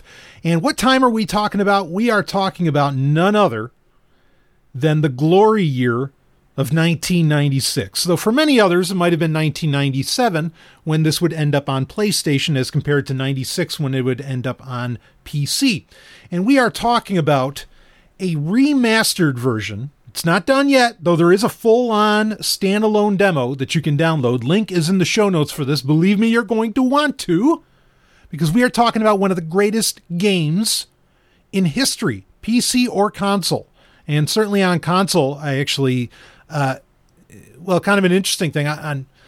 We'll talk about it. We'll break it down. I've covered this before, because for me, it was right up there with Star Wars TIE Fighter as one of the most influential, not just games, but really pieces of media in my life ever. In fact, this game, which despite what others, may think, and certainly people have had plenty of theories of why does, and this is still true, folks, for those that have seen me, why does the Man of Tomorrow always wear all black all the time? I mean, holy shit, even my wedding ring's black. It's insane. Why? Why does he wear all black? Well, reason being is this game right here. Wing Commander 4, The Price of Freedom. And you're wondering, wait a minute. So then why does he wear all black? Look, I've already told the story a ton of times. There's this secret organization, and they're not the good guys, which that shouldn't surprise you that I was into the bad guys in the game. There's a secret organization called Black Lance that's what they do. They wear all black all the time. And I thought they were so fucking badass. And that's actually what inspired me. At the time, I would have been 15, 16. And that's where it all started. Anyway, very influential game. Great storyline. Of course, you have multiple storyline paths to go through because this is Wing Commander, of course, is a flight sim. Probably next to Star Wars, maybe, and say Free Space or a couple others, maybe the most popular flight sim, certainly space flight sim series in history. It's still always talked about, and as is happening here, it's actually getting a fan remastering. This is incredibly exciting. But Wing Commander, I mean, like, most people did PC gaming just so they could jump on this action. Granted, these games would appear, all of the Wing Commander games, or at least quite a few of them, would appear on other consoles. Like on Super Nintendo, like the first Wing, or Secret Missions anyway, would be on there. Lots of different consoles would try to take it on because, again, it just was that fucking popular. Even when the last game of the series, it wasn't really numbered, but it was kind of Wing Commander 5. Anyway, Wing Commander Prophecy, the farthest game in the storyline, when that got released, that would even get a Game Boy Advance port of all things. I mean, that's how popular these games were. But Wing Commander 3 and Wing Commander 4 would both get a release on the PlayStation 1. And a lot of people, that was the way they got introduced to it, because they were also full motion video games. So as much as they were spaceflight sims, they were also, again, FMV, and starring none other than Mark Hamill as the Heart of the Tiger. He was just fantastic in it. And he had lots of great actors. You had Malcolm McDowell, John Rhys-Davies. I mean, they were just loaded. And really, for me, Wing Commander 4 was the height. Even though Prophecy was a technically more advanced game, Wing Commander 4, I still think is as good as it gets. Just like, sure, with TIE Fighter, we would get, X-Wing Alliance that would come out later on and would technically be more impressive. I still think TIE Fighter is the greater game. The irony is, Wing Commander 4 was kind of the least best-selling game of the entire saga, and that's part of the reason. So this is getting done basically by a group of fans. Not unlike, the TIE Fighter Total Conversion that came out a couple years ago now, where they completely redid and rebuilt and added missions and all this stuff, into the original, or, as part of the original Star Wars TIE Fighter. Of course, interestingly, they would use the X-Wing Alliance engine for it, but you get my point. Similar thing is being done here with Wing Commander 4 Remastered, where they are, they're upscaling the full motion video to like 4K, which that's not hard, because most 4K content is upscaled anyway. It's not natively 4K. Anyway, don't need to go back down that road. And then for the game's, graphics and everything, like they're changing up the missions, making things, trying to make improvements here and there in what you can do in the missions. And I applaud everything that they're trying to do. They're remastering the score, the soundtrack. I mean, they're doing really great work here. Link is in the show notes, but it's WCREspace.com. That's where you can go to download the demo. You can play it right now, and it's fucking insane. Like, just how good this looks. The only thing I really can compare it to is TIE Fighter Total Conversion. And frankly, TIE Fighter Total Conversion, in my opinion, is the singular reason to have a gaming PC. Like, because it's that goddamn great. And they just had a recent patch come out, version 1.3.2. So they're not resting on this. As far as when Wing Commander 4 Remastered is going to be done, the team admits, hey, look, we're just fans. We have day jobs. It'll be done when it's done. But man, if it takes 5 years, but we get results like we did with TIE Fighter Total Conversion, we're in for a winner here. I mean, really. Just a phenomenal. I mean, this game... Especially if one of my problems with the Wing Commander series as compared to the Star Wars flight sims was the motion, like the sense of motion in the games never really clicked for me. And it really is exclusive to Wing Commander, and it's some kind of development. I don't want to say a technical issue. It's just some kind of way that they were developed, because I can think of other flight sim series, like say, including on the PlayStation, like the phenomenal Colony Wars trilogy. And I have no problem with the sense of flight, like that I am moving at speeds, within that game. Same is true for, the Star Wars space sims. But with Wing Commander, I used to describe it, it felt like I was kind of flying a couch or like flying a desk. It was very weird. It didn't feel like the fighter was moving. It felt more like everything else was kind of moving around you. It didn't work right. But the demo that I checked out, like, that problem is solved. So, what could be argued as, in my mind, the last issue of the Wing Commander series, which really wasn't an issue because the stories are so great like you want to play them anyway. You can even watch them like a movie if you want.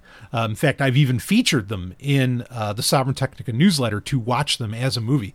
But the stories are so great, like that was, the flight sim part of it was never really an issue for me, but they're even looking to improve on that. And so far what I've seen, they have.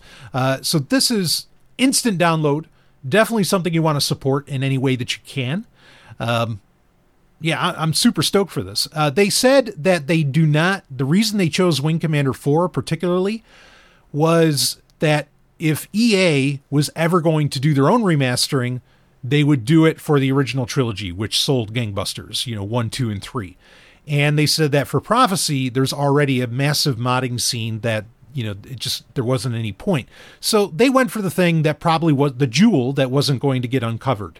And I applaud them for that. But it just so happens also to be my favorite game in the entire saga.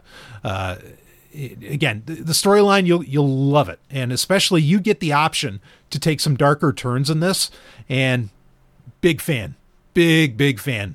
When Mark Hamill as Admiral Blair, if you don't know about this ending, you want to check that out. With Mark Hamill as Admiral Blair, standing on the bridge. Oh man, that's so good. Anyway, those that know. So yeah, check this out. Link is in the show notes, and we'll certainly be keeping an eye on this one. And when it does fully release, I will definitely be doing a review. Actually, I imagine Rob and I might even do a review on all things TIE Fighter Renegades, when that time comes. So we'll be right back with some more Sovereign Tech and maybe some more fun. Journey into the far reaches of aquaspace. Attention, security breach. Brace for impact. Seal outer doors. Rig for collision. Launch countermeasures. From Steven Spielberg's Amblin Entertainment Inc. and Universal Television comes a journey into the future and beneath the sea. Roy Scheider stars in Sequest DSV. You can watch Sequest by downloading it from your favorite torrent site or getting it on Glorious DVD. For beneath the surface lies the future.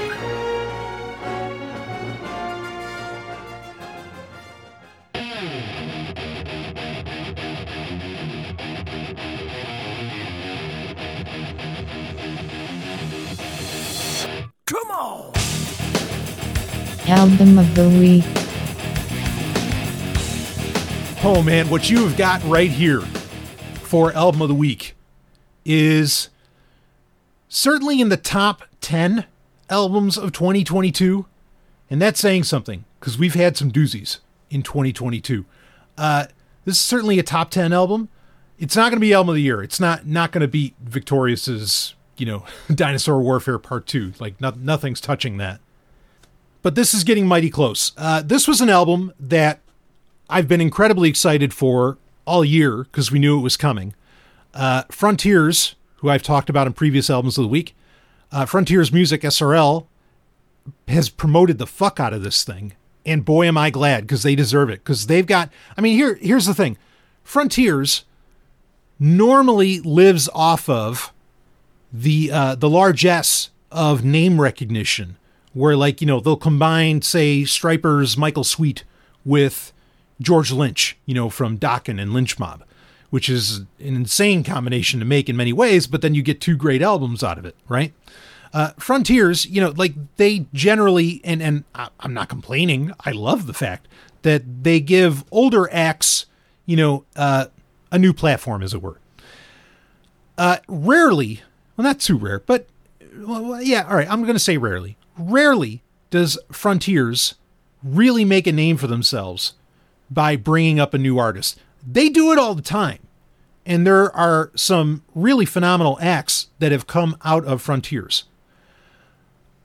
But they don't really, I've never really seen where anyone else has gotten this kind of a push. But this gal has gotten that kind of a push. Hard. And I'm probably not pronouncing, I keep forgetting how to pronounce her first name, but Ches Kane. Okay. She was originally in a band called Caned, I think with her sister or whatever. Great albums. You can check those out as well. But she had initially had an album, a self-titled album, come out in 2021, which was just shy of Album of the Year that year as well. And I mean, just phenomenal songs on it. Better Than Love, all of it, Rocket on the Radio, Too Late for Love. I mean, there's just tons of killer songs on there. Her new album, now, all right, hold on. Now I want to talk about her previous album for a second, okay? So far, I mean, and I've gone through her second album, which is called Power Zone, and that's our album of the week, okay, coming out in 2022. Her new album, I don't think there is as many catchy songs on it. It's still great, but here's where the new album I think is actually better. So her first album, I felt like, and this is true for a lot of bands or, you know, artists coming out of Europe, which Chez Kane is one of those. They are writing songs that sound very much like rock hits, you know, or metal hits from the 70s and 80s. But like they're changing them up just enough to where it sounds kind of fresh and it's kind of different. Here's an example. The band Nestor, okay? Phenomenal launch album. I mean, just a phenomenal debut album, really. Like, holy shit. And that's a self-titled album as well. They have the song on there, Perfect 10. Okay? Kick-ass song. Here's the thing. Listen to the backbeat on that. It's Kiss. You know? It's I Was Made for Loving You. That's exactly what it is. I mean, the rolling drum beat, everything about it is I Was Made for Loving You. The song after Perfect 10 on that same album is Right Now by Van Halen. Even though it's not Right Now by Van Halen, it's another song. But you can hear the din, din, din. You can hear all that. And this is becoming a very common thing. I even noticed it with like those big 9 albums that Psycho Sinner put out a year or so ago, where there was the one song that sounded, what was it, Fucking in Hell or whatever, that sounded exactly, intonation, everything's the same. It's War Machine by Kiss from Creatures of the Night, which I can't wait for that remastered version to come out in November of Creatures of the Night. Anyway, so this is a thing that's happening. I'm not really complaining about it. I like it. Bring that sound back, get people back into that sound, and then hopefully they'll explore the previous catalog of metal, you know, or, you know, in hard rock, and we'll see. But so this is the thing, like, so I feel like with Chez Kane's first album, especially with like the song All of It, is very much just like I Want It All by Queen. It has the same like attitude. And there's other songs that kind of hit in that range where it's like, oh, you're sort of playing with a classic, but you're trying to make it your own and make it a different song. But like if you're someone like me who has the memory that I have and also the, you know, experiences, and has listened to so much goddamn music in one's life that you can't help but hear it. So Power Zone, her new album, however, I don't feel like there was really any song on here that pulled that trick where it was meant to sound like a previous classic from another band. So I'm going to give it credit for that. And there are great songs on here. Opening track, I Just Want You, phenomenal. The Things We Do When We're Young in Love, phenomenal. Children of Tomorrow Gone, Power Zone. I mean, it's still a great album. There's some of the slower stuff I felt like was a little weak, but even what's a weaker song is hitting the attitude of the era, because she's playing straight up 80s hard rock here. It's hitting the attitude of that era, and so I love it, just because it sounds like it came from that time, and that's great. Admittedly, like a lot of what I think gives so much power to Chez Kane's sound is that her producer is none other than Danny Rexon. Danny Rexon, of course, is the brains and lead singer for Crazy Licks, which is easily one of the best modern rock acts in the world. Like their album that came out in 2022, Rise Above, just amazing. Or sorry, that was 2021. Street Lethal was the name of the album for Crazy Licks, but the kind of the title or the opening track is Rise Above, and man, just pure fucking nuclear intensity. Anyway, check out Power Zone by Chez Kane, and by all means, and let nothing take anything, don't let anything detract from her first album. Go and listen to that first album too if you haven't already. These are two of the best albums really in the past 20 years, 30 years, for fuck's sake. I mean, they're really, really solid. I think she definitely deserves to be put in that category, with like Lee Aaron, Chrissy Steele, and those kinds of acts. I mean, she's delivering right there. So anyway, Ches Kane with Power Zone from this year, 2022, just came out in October. Check it out, and we'll be back with more Sovereign Tech. From Big Finish Productions, Blake 7, The Classic Audio Adventures. I'm taking Liberator in on manual. We'll be in teleport range in 2 minutes. What the hell was that? Information. Liberator has been attacked. You don't say. Put up the force wall. Confirmed. Message to all ground commanders. Initiate the final phase. Let's crush these rebels once and for all. My name is Avon. Kerr Avon. Kerr Avon. Our hostage arrives, but you may be unnecessary. As a hostage, it's nice to be superfluous.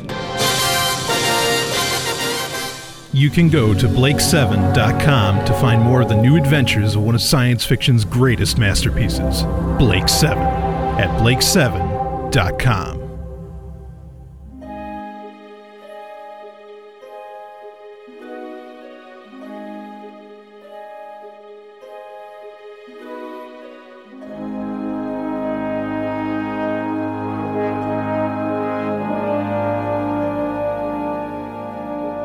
The Ancient and the Strange.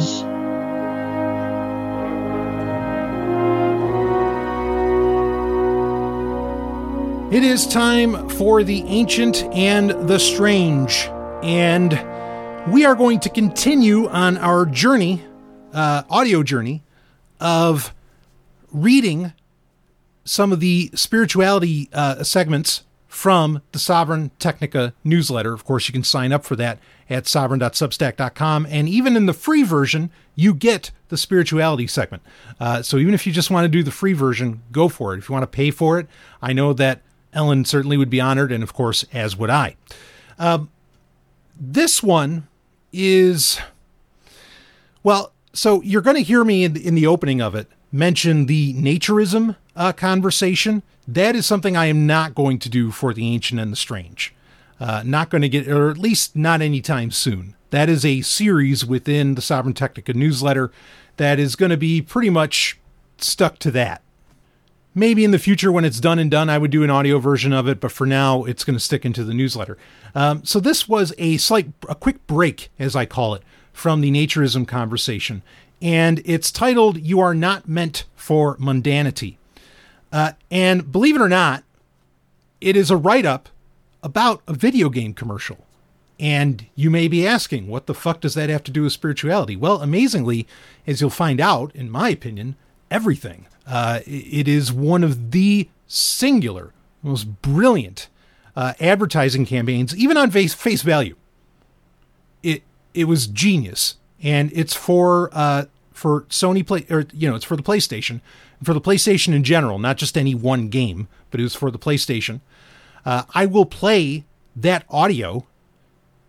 I'll break while I'm reading, because there's a point where I say, here, I want you to stop reading this, watch this video, and then come back and read this.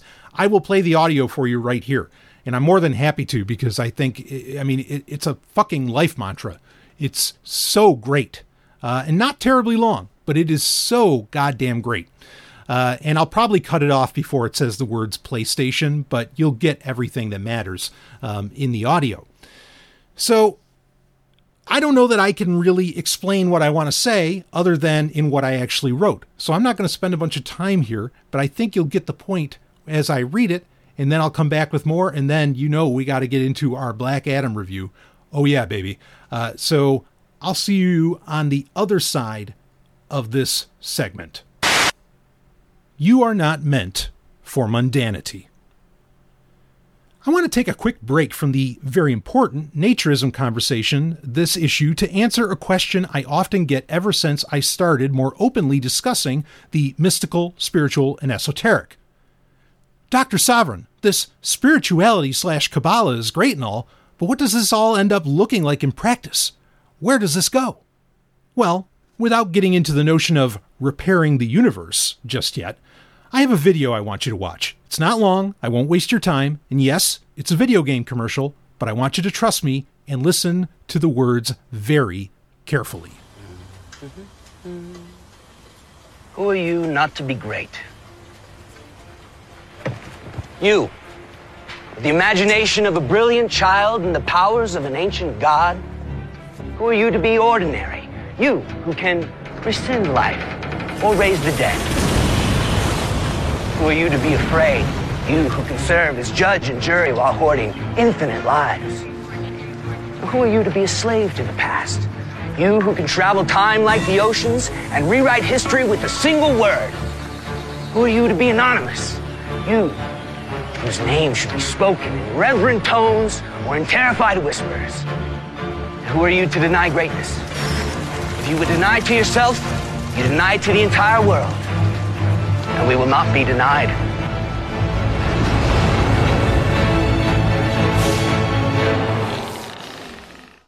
Amazing. And really, the opening words are enough. Who are you not to be great? You with the imagination of a brilliant child and the powers of an ancient god? Those are ridiculously powerful and, depending on one's effort, potentially true words that have no right to be in, of all things, a Sony PlayStation console advertisement. But there it is. It's perhaps fitting, and not so coincidental, that I wrote about this ad, which I have talked about on Sovereign Tech many times, as I am modding a PlayStation 3 console. While the history of this commercial from 2013 is legendary, and the entire Greatness Awaits campaign by Sony would, rightfully, go on for years, I don't think it's fully appreciated for what it says and visually delivers. Sure, it's exciting, and it probably helped sell a whole hell of a lot of PlayStation 4s and Vitas, which, frankly, everyone should own a modded Vita. It's the last game console you'll ever need, trust me. But there is a lot more going on here than just slick production. If you don't mind me dalliancing in the mystical for a moment, nearly every word spoken by the charismatic narrator has a ring of truth to it when one considers the spiritual realm and powers that exist there too. Yes, perhaps even the travel time like the oceans bit. Even the comment of rewriting history with a single word highlights the importance of words and language and their effect on space-time and thought. We'll get to that thought part in the future. Every line of the commercial could have entire books written about it. In fact, it's almost odd. Nearly everything said, besides perhaps the comment about hoarding infinite lives, isn't really applicable to video games, and is spoken of so broadly as if it were an ancient Egyptian mantra right out of the Book of the Dead, which should actually be called the Book of the Ever-Living, but that's another conversation, and no Mumra jokes, please. But it gets even better. The very end, when our lead character says, "We will not be denied," suddenly the chaos of the reality he exists within becomes clear, and I can't help but see that chaos he enters as a visual representation of the spiritual realm that we, unless trained to do so, normally don't see, but is always there, right down to the demons. This is a masterpiece of mysticism, my friends, and the person who devised it knows a lot more about how the universe actually works than most scientists, I think. The beauty here, though, is that this doesn't even have to be about mysticism. The call to action from the very beginning of it can be integrated right now in a very simple level 1 way. Who are you not to be great? That simple line is rhetorical, and I think it beautifully conveys the idea that all people have the capability of greatness, regardless of whatever limitations life has dealt you. As stewards, this is the kind of rhetoric we should be confronting children with every day.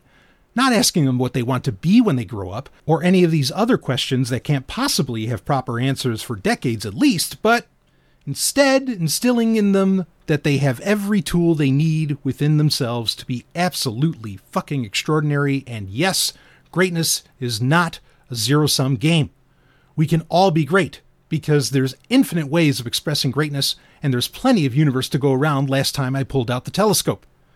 Now that I write this, adults need this kind of rhetorical questions asked of themselves too. Wake up every day saying to yourself, who am I not to be great? And as the narrator said, if you deny greatness to yourself, you deny it to the entire world. What a pity if Mozart, Einstein, or Tony Hawk, I'm serious, denied the world of their brilliance that launched the entire species into another level of existence with their music, their words and theories, and their acts of extreme physical ingenuity. So here's the deal. I dare you to defy the ordinary.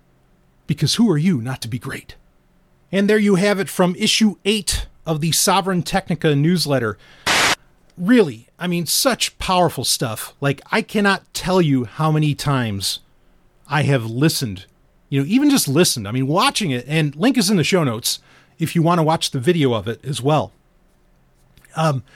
Even just watching it as well. Like, there's so much more that's going on that I kind of like described that happens at the end. It's amazing. It's just that I know I keep saying that, but it's all I can say about it. And there is so much, like, everything could just be picked apart. And like I said, entire books could be written about that. And I think that the subjects described, I know you're thinking it's just video games. Yeah, but open your mind a little bit more. Okay, just listen. Well, I'm not saying your mind is closed. I'm just saying stretch it out a little bit more. And I think you'll find that in a lot of what was said in that simple video game commercial is a lot of what our ancestors were trying to tell us for perhaps thousands of years. And of course, that's a major subject of what we'll be getting into in The Ancient and the Strange. So, I will leave this segment at that, but we've got, like I said, time for the spoiler filled. So turn it off if you haven't seen it yet, or if you have a problem with spoilers, which you shouldn't because you're not a terrorist and you don't need to hold people's tongues hostage just because they're excited about something, for fuck's sake. Grow up. I'll be right back with the Black Adam review. Woo!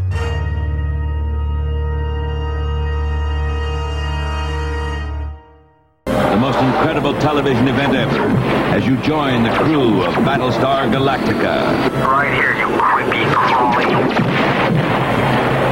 I have led the entire human race to ruin. The last of mankind, fighting for life in a hostile galaxy. Most of us are dead. Alone, with only one hope, Battlestar Galactica and her crew. There is no other destination. Commander Adama, Captain Apollo, the intrepid Starbuck, and the dazzling Athena, searching for a new and peaceful world. May as well live for today. We might not have many left. Let the attack begin. A new age of high adventure, Battlestar Galactica.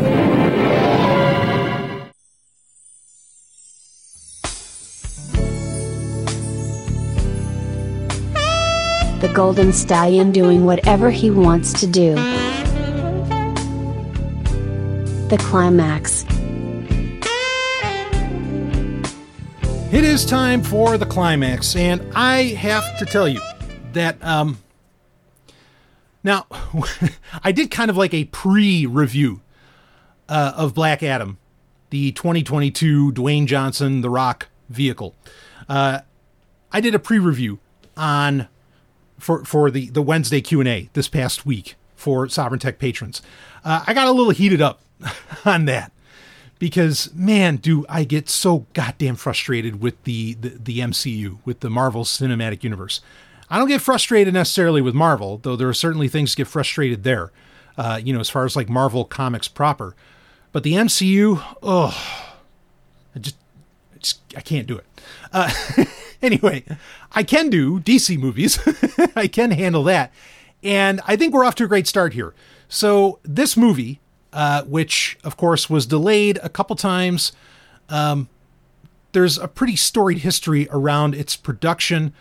And originally, actually, The Rock was being offered to play either Captain Marvel, which I think would have been a very daring choice, or Black Adam. And Black Adam was originally supposed to be in like the first Shazam movie. Now, I'm not going to give the very confusing history of the Marvel family, not Marvel Comics, the Marvel family, Fawcett Comics, later getting owned by DC, now officially named Shazam, which is fine because since I was a kid, we were always calling Billy Batson in Captain Marvel. We were calling him Shazam anyway. It does get a little confusing with Mary Marvel, but now even her they call Lady Shazam, which fine. But one of my favorite characters in comic book history. And admittedly, Black Adam is one of those as well. Anyway, so originally, The Rock could have been Shazam. Or he could have been Black Adam, and Black Adam could have been in the first Shazam film. I think it's fine that he wasn't. The first Shazam movie is very well done for what it is. And this is somewhat of a sequel to it, even though this movie really stands very well on its own. Even if you've never seen another DC Comics or a recent DC Comics movie like some of the phenomenal, and I say that without irony, the phenomenal Zack Snyder films, and they're fucking great. It's not my fault other people don't know how to make comic book movies that pay fidelity to the actual comic books, which Marvel doesn't do. Anyway, this is the point I got to on Patreon. And this is an overall point for this film. Because when you go to see this, if you are expecting a Marvel movie, you are not going to get a Marvel movie. Okay? You are going to get a genuine translation of, or should I say transition? No, not translation. Yeah. A translation with fidelity of a comic book ripped off of the pages and put onto celluloid. Of course, no, all movies are digital today, but you get my point. Onto film. That's what you get here. This is the most important thing to understand about this movie. This movie is made like comic books are written. Marvel movies are made like movies are written, and that's part of the problem. Not even how good movies are written. Okay? This is lifted straight off of a page of a comic book. It feels like a comic book. You get a lot of characters in this. You get the Justice Society of America. Of course, they don't put in the of America part. Why? Because China. You got to make money in China. You got to put this movie in China. And we want that Justice Society to be global, baby. In fact, there's even a weird comment from Hawkman in this. Would you even know that it was Hawkman if you didn't know anything about the comic books? No, but that's okay, because when comic book characters originally get introduced into comic books themselves, not movies, into comic books, they just say their name, hey, how you doing? And, glad I could save you from the bad guy or whatever and help you out, and now let's go finish the job. I'm your new partner. And it feels very much like that, and that's fine, because that's how comic books have been written for almost 100 years. That's okay. Anyway, Hawkman strangely says that the Justice Society's mission is to preserve global stability, not peace, not any other, not truth and justice and whatever, in the American way or anything. I mean, of course, that's Superman, but not anything like that. But he says global stability. Boy, if that isn't like a touch of predictive programming, I don't know. I mean, I just admit it. It's there. Like, it's a weird comment for him to make. I totally get and understand the marketing reasons of why they're not calling it the Justice Society of America. And let's be clear here. In the comic books, they are still called the Justice Society of America. In the proper comic books. There was a 4-issue series that were introductions to all members of the Justice Society within the continuity of the Black Adam film. That's very different than the actual DC Comics continuity of the actual fucking comics. In that, it's still the JSA. So anyway, and I'm a big fan of the Justice Society. Admittedly, I like the Justice Society a lot more than I like the Justice League. Just because the Justice Society always had like a bit more crass characters. And I think the characters overall were actually better. You would get Shazam, you get Black Adam, you get Power Girl, one of the best characters, in comic history. You get like Alan Scott, like, the old kick-ass Green Lantern and all that. I mean, it was always a really cool collection of like, old, Young Lion meets, new Old Lion. And I really always liked that about the JSA. But anyway. So, and of course, Hawkman. And Dr. Fate, who's also one of the top characters. And Pierce Brosnan plays Dr. Fate in this and does a phenomenal job, by the way. He's wearing a motion capture suit the whole time, and you can really tell. But I'm not that worried about the effects, even though the effects overall are great. I mean, they are second to none in the world today. But just admitting, you can certainly tell that that's not Pierce Brosnan walking around looking that damn good, in a suit, even when he has the helmet off. But they did a great job with Dr. Fate. They really, really did in this film. Anyway, continuing on. So, I mean, I could talk about this forever because the Marvel family, or the Shazam family, if we want to call that now, and Black Adam and all that. I mean, these are characters that I've been fans of, particularly more Black Adam than Shazam, because I've never been a huge fan of the concept of Billy Batson. I get it. I understand why it's popular. and I don't mind that it exists. I've just never like, I like Shazam because between him and like Mon-El, they're as powerful, or at times, if not more so, than Superman, right? And particularly with Shazam, whose powers are magic based, you know, Superman can't stand up to him because none of his powers are effective against magic. That's always been a weakness for Superman. So, you know, I've always had this real respect for characters that are considered more powerful than Superman, right? Because Superman in comic book history is generally considered the most powerful within DC's continuity. Of course, there's many times where characters would evolve beyond, you know, Superman's abilities, like say the Flash and some other, like Wally West, particularly, you know, and others. But anyway, I always dig those kinds of characters, even though I'm a huge fan of Superman, you know, and Batman and Wonder Woman and all, you know, all the biggies. Anyway, so where was I with this movie? Yeah, you get the Justice Society. If you don't know them, like, you get barely any explanation of who they are. Again, that's how comic books are written. That's fine.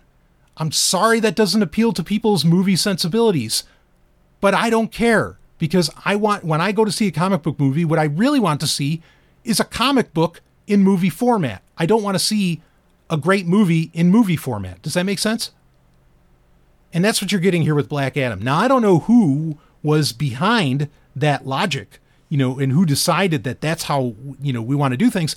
Not that this is the first time. I actually have to give credit to Marvel for maybe not, I mean, I'm not going to say they were the first ones to pull this off, but they were the first ones to pull it off on a very large scale in theaters.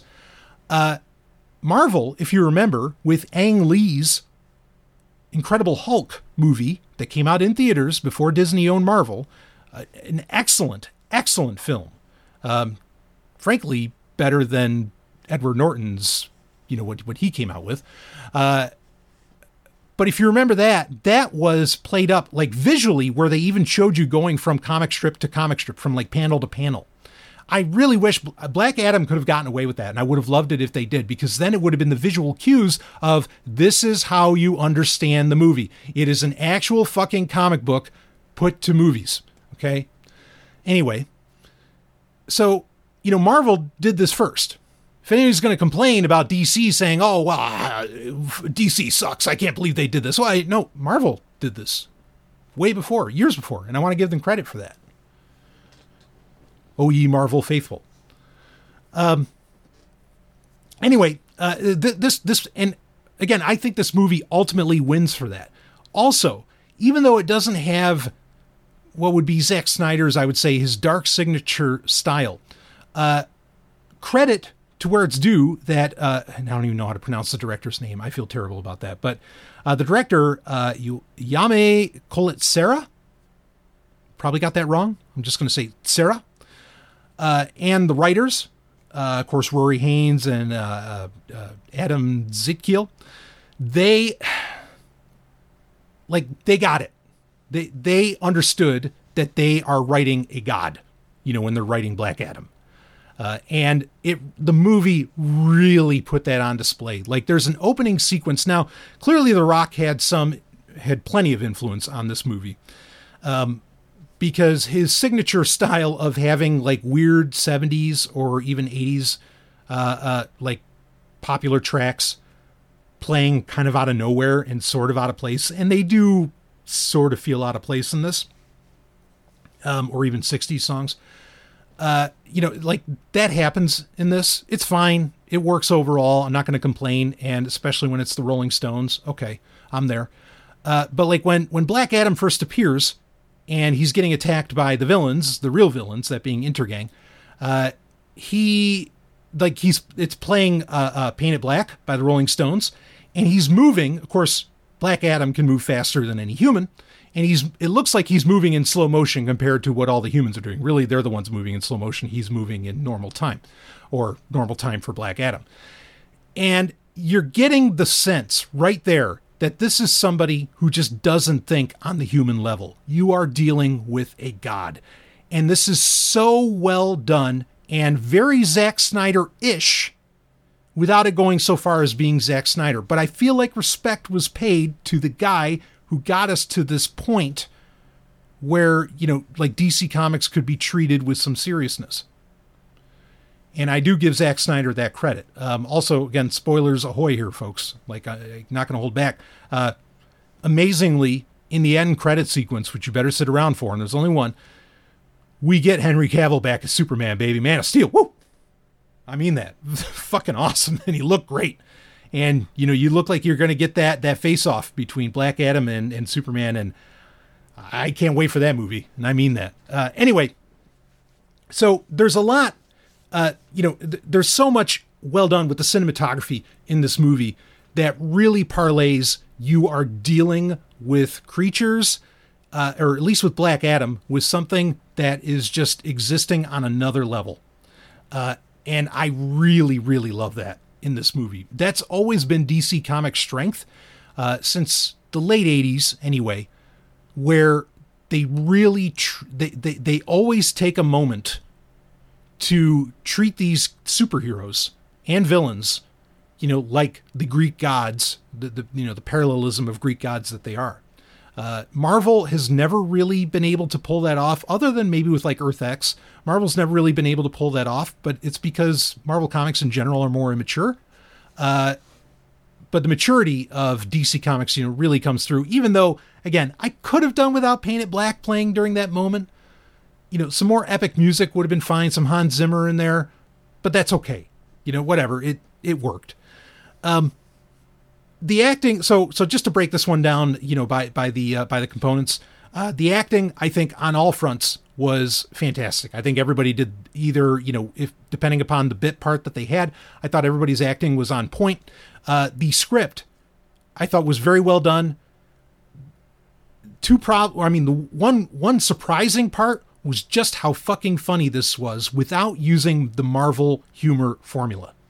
Ellen and I saw this. She was laughing her ass off through much of the film. It's that funny. And I don't think anybody expected it to be that funny.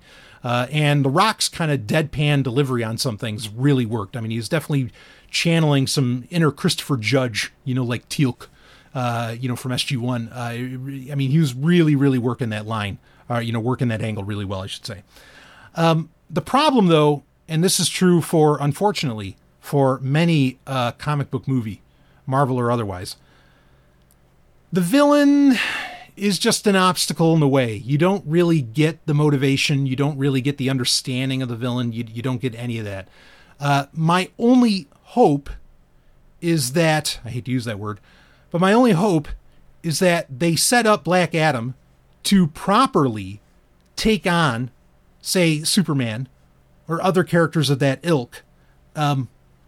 And in taking them on, we have a character or an opposition, whether it's you want to consider them the villain or not, that's a matter of perspective, I suppose. But the opposition is a character that you understand and you know their motivations. And so that makes the battle that much more epic, or that makes the conflict between the two characters that much more epic. So I'm hoping for that. It kind of sucked that they basically had a stepping stone villain in this one, even though it's effectively Satan. It really would have been impressive if they could have gone further with it. And there's things that they kind of like this description of Eternium, this mineral or this element Eternium. They kind of leave that off to the side. They don't really explore that too much. I am hoping for an extended edition. This movie did weigh in at only about 2 hours, 5 minutes, which is impressive because for whatever reason, most comic book movies have been in the near 3 hour range as late. I'm not disappointed that it was shorter, but I would love if there's an extended cut that ends up getting released on DVD or, on Blu-ray or disc, we'll say, because 4K, right? Fuck that shit, but whatever. I'd really welcome that. And that happens often, especially with DC movies, thankfully. So there's things that don't get enough explanation. But again, when you're dealing with taking a comic book from page to screen, okay, and you're doing so directly without making it, without bothering to care about, like movie sensibilities, it still works. Like it fits like a comic book narrative would. Just like Black Adam's origin, even though it will get explored further later on in the movie, not a lot of time is spent with that. Great! Because the origin of most characters was usually an afterthought. If a character became a big deal, then maybe 15 years later, they would get an origin miniseries. And fuck, some of the greatest comic book characters of all time, we never even had an origin story for them. Think, for example, Wolverine. When did we get the origin comic? 99, 2000, 2001? And then when people found out, they got pissed off. You don't need the origin stories. This works as it is. The action was really solid. The music, Lauren Balfe did the music. I've got to listen to the soundtrack some more. I don't know. I was just enjoying the movie. Admittedly, the music, none of it, I didn't feel like any of it really hit any serious heights, but I do want to listen to the soundtrack independently and see just sort of if I miss something. But Lauren Balfe does great work. Of course, he's done scores for the Mission Impossible movies and others. He can do bombast. I really don't have any complaints with it. I just don't necessarily have anything big to say on the matter, which is fine. So, again, the directing was good. Script overall, like I said, was good, except for the lack of real motivation for the villain. Hopefully we'll get some of that, maybe more in an extended version or something along those lines. The action in the movie. The action was great. Here's the problem, though. They made such a big deal about The Rock, how he's not wearing a muscle suit, like perhaps George Clooney would, in Batman and Robin or something like that. There's no muscle suit here. It's his body. And he's just that larger than life. And he is. It's a shame they didn't let him actually get down and dirty, and really get in some classic punches and whatever else. And you can say, well, would a god really do that? Okay, maybe not. There's an argument for that. But this is the one case where, okay, yeah, but you've got The Rock. He doesn't have to do the people's elbow or anything, but, he could do a suplex maybe, or something, some kicks. I don't know. And that didn't happen, but that's just what I wanted it. I totally get the creative decision, but that's just what I wanted. I also felt like he was flying a little too much, but again, this is more of that make him appear to be a god, and they're really delivering there. So those are merely what I wanted out of it, because again, our lead actor is The Rock. If it was somebody else, I probably wouldn't have even wanted these things, and I would have said, oh, it's all great. So I want to keep that in perspective. Beyond that, lots of, there were a lot of nods and Easter eggs within it. Also, the main female character in the movie, that being Adriana Tomaz, as they called her in this. Now that's clearly Andrea Thomas, Andrea Thomas is the character in comic books, and if you remember from the 70s, Shazam Hour was the character of Isis, who is another Egyptian god type character similar to Black Adam, also as powerful as Superman, if not more so. So they were setting her up, to become Isis, and in fact, those 4 prequel comics that I mentioned, I think they're setting her up even more for that in those. So, that works, that we could get Isis in the future. Of course, if you've read Black Adam comics or Justice Society comics over the past 20 years, you know that Isis becomes Black Adam's wife. Now, the only part that's kind of different is her son was the character of Amon. In comics, Amon is Isis, Andrea Thomas's brother, and he becomes Osiris, who also has the powers of Black Adam. We'll see if Amon gets set up to become Osiris. But anyway, it seems like they were teeing up Adriana as, becoming Isis. It's subtle hints, but it's there. The other thing is, you kind of knew, even if you didn't know ahead of time, you kind of knew Superman was going to show up. There were constant ribbings at Superman where, Black Adam gets woken up and he's in Amon's room, and Amon has superhero posters all over the place, and when he wakes up, he zaps the face off of Superman. There's another point where Black Adam is fighting a character in that apartment in Amon's bedroom, and Amon has the Superman, the House of El crest on his door, and you see Black Adam's fist punch through the crest, which is totally, like an Easter egg, an appeal to the imagery of Doomsday, from Death of Superman, when Doomsday's fist is going through the bloody crest of Superman. So lots of nice little nods like that I really, really dug, that they put in there, that they didn't have to, but I mean, you could have said it was a little over the top because I think other people could pick it up, but like not everybody would know that was representative of the same shot of when, Doomsday's fist was coming through. So, it worked. Like there was pretty much everything that I wanted out of this was in this. Even the character of Amanda Waller, of course, from the Suicide Squad films, was involved. That was a nice callback. This is meant to be a Phase 1 film. I mean, unfortunately, in this sense, they're copying Marvel, where they're going to do phases of movies, that lead to a big film.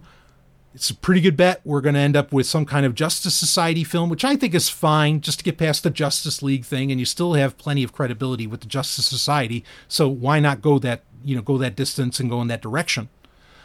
But this is the start of basically a new continuity for DC movies, and I think it's a great start. It's a phenomenal start. It may not be as good a movie as Iron Man was, but it's a fine, with plenty of fidelity, translation of Black Adam to the screen, of the DC universe to the screen, while still paying some attention to what came before, particularly again with the character of Amanda Waller, as well as the appearance of Henry Cavill as Superman. So I dig it. I love what they're doing here. I think that they've got a winner on their hands. I have not looked at what the box office numbers for the weekend were. I'm going to pull that up right now. And it looks like worldwide it's done 143 million. So not bad for a 3-day opener. Again, theaters are still kind of skittish, I suppose, and everybody's talking about this resurgence of this thing that begins with the letter C and whatever else. So, who knows what they're going to look at for this. But I don't think that that's a bad opening. I mean, the budget, I'm sure that's not even making budget, and they need to do at least triple the budget. But maybe it's something that'll be on a slow burn and give it a little bit of time, and it'll hit those numbers. But I don't think this is, regardless of the performance of this, I don't think it's going to slow down the plans that DC has, because they do have plans, even though Warner Brothers / HBO / Discovery / whatever is in a fucking mess right now. I mean, you've got a vehicle with arguably the biggest actor in the world, that being The Rock. You're not going to just let that go, even if you get a little bit of a poor performer, opening up. But we'll see what ends up doing throughout the week. And I think a lot of this is going to depend upon word of mouth. I mean, there's a massive marketing machine behind this. I mean, even like Under Armour has done an entire Black Adam training line, and the shit's great. So there's a lot of push here, and it's kind of non-traditional, and I like that. And we'll see what happens. But as far as a rating, I mean, I'm going to give it an 8 out of 10. I mean, it's certainly not it's not a comic book movie on the level of the 78 Superman, or, the original, the 89 Batman, or even Iron Man or something like that. I'm not going to say it's on that level, but it's close. And what it does really, really well. And man, The Rock was this is just a tailor-made role for him. They didn't give him the pointy ears, but whatever. It works. And I really, really, really dig what they're pulling off here. So anyway, go check it out. I think it's a very worthwhile watch, but you've got to keep it in perspective that this is not like what is now considered a traditional comic book movie. This is a comic book movie that literally lifted the panels and put them on the screen. And I don't think that's a bad thing, but it's also not what people are used to. So anyway, I will end this episode of Sovereign Tech with that. And until next week, I will see all of you on the other side.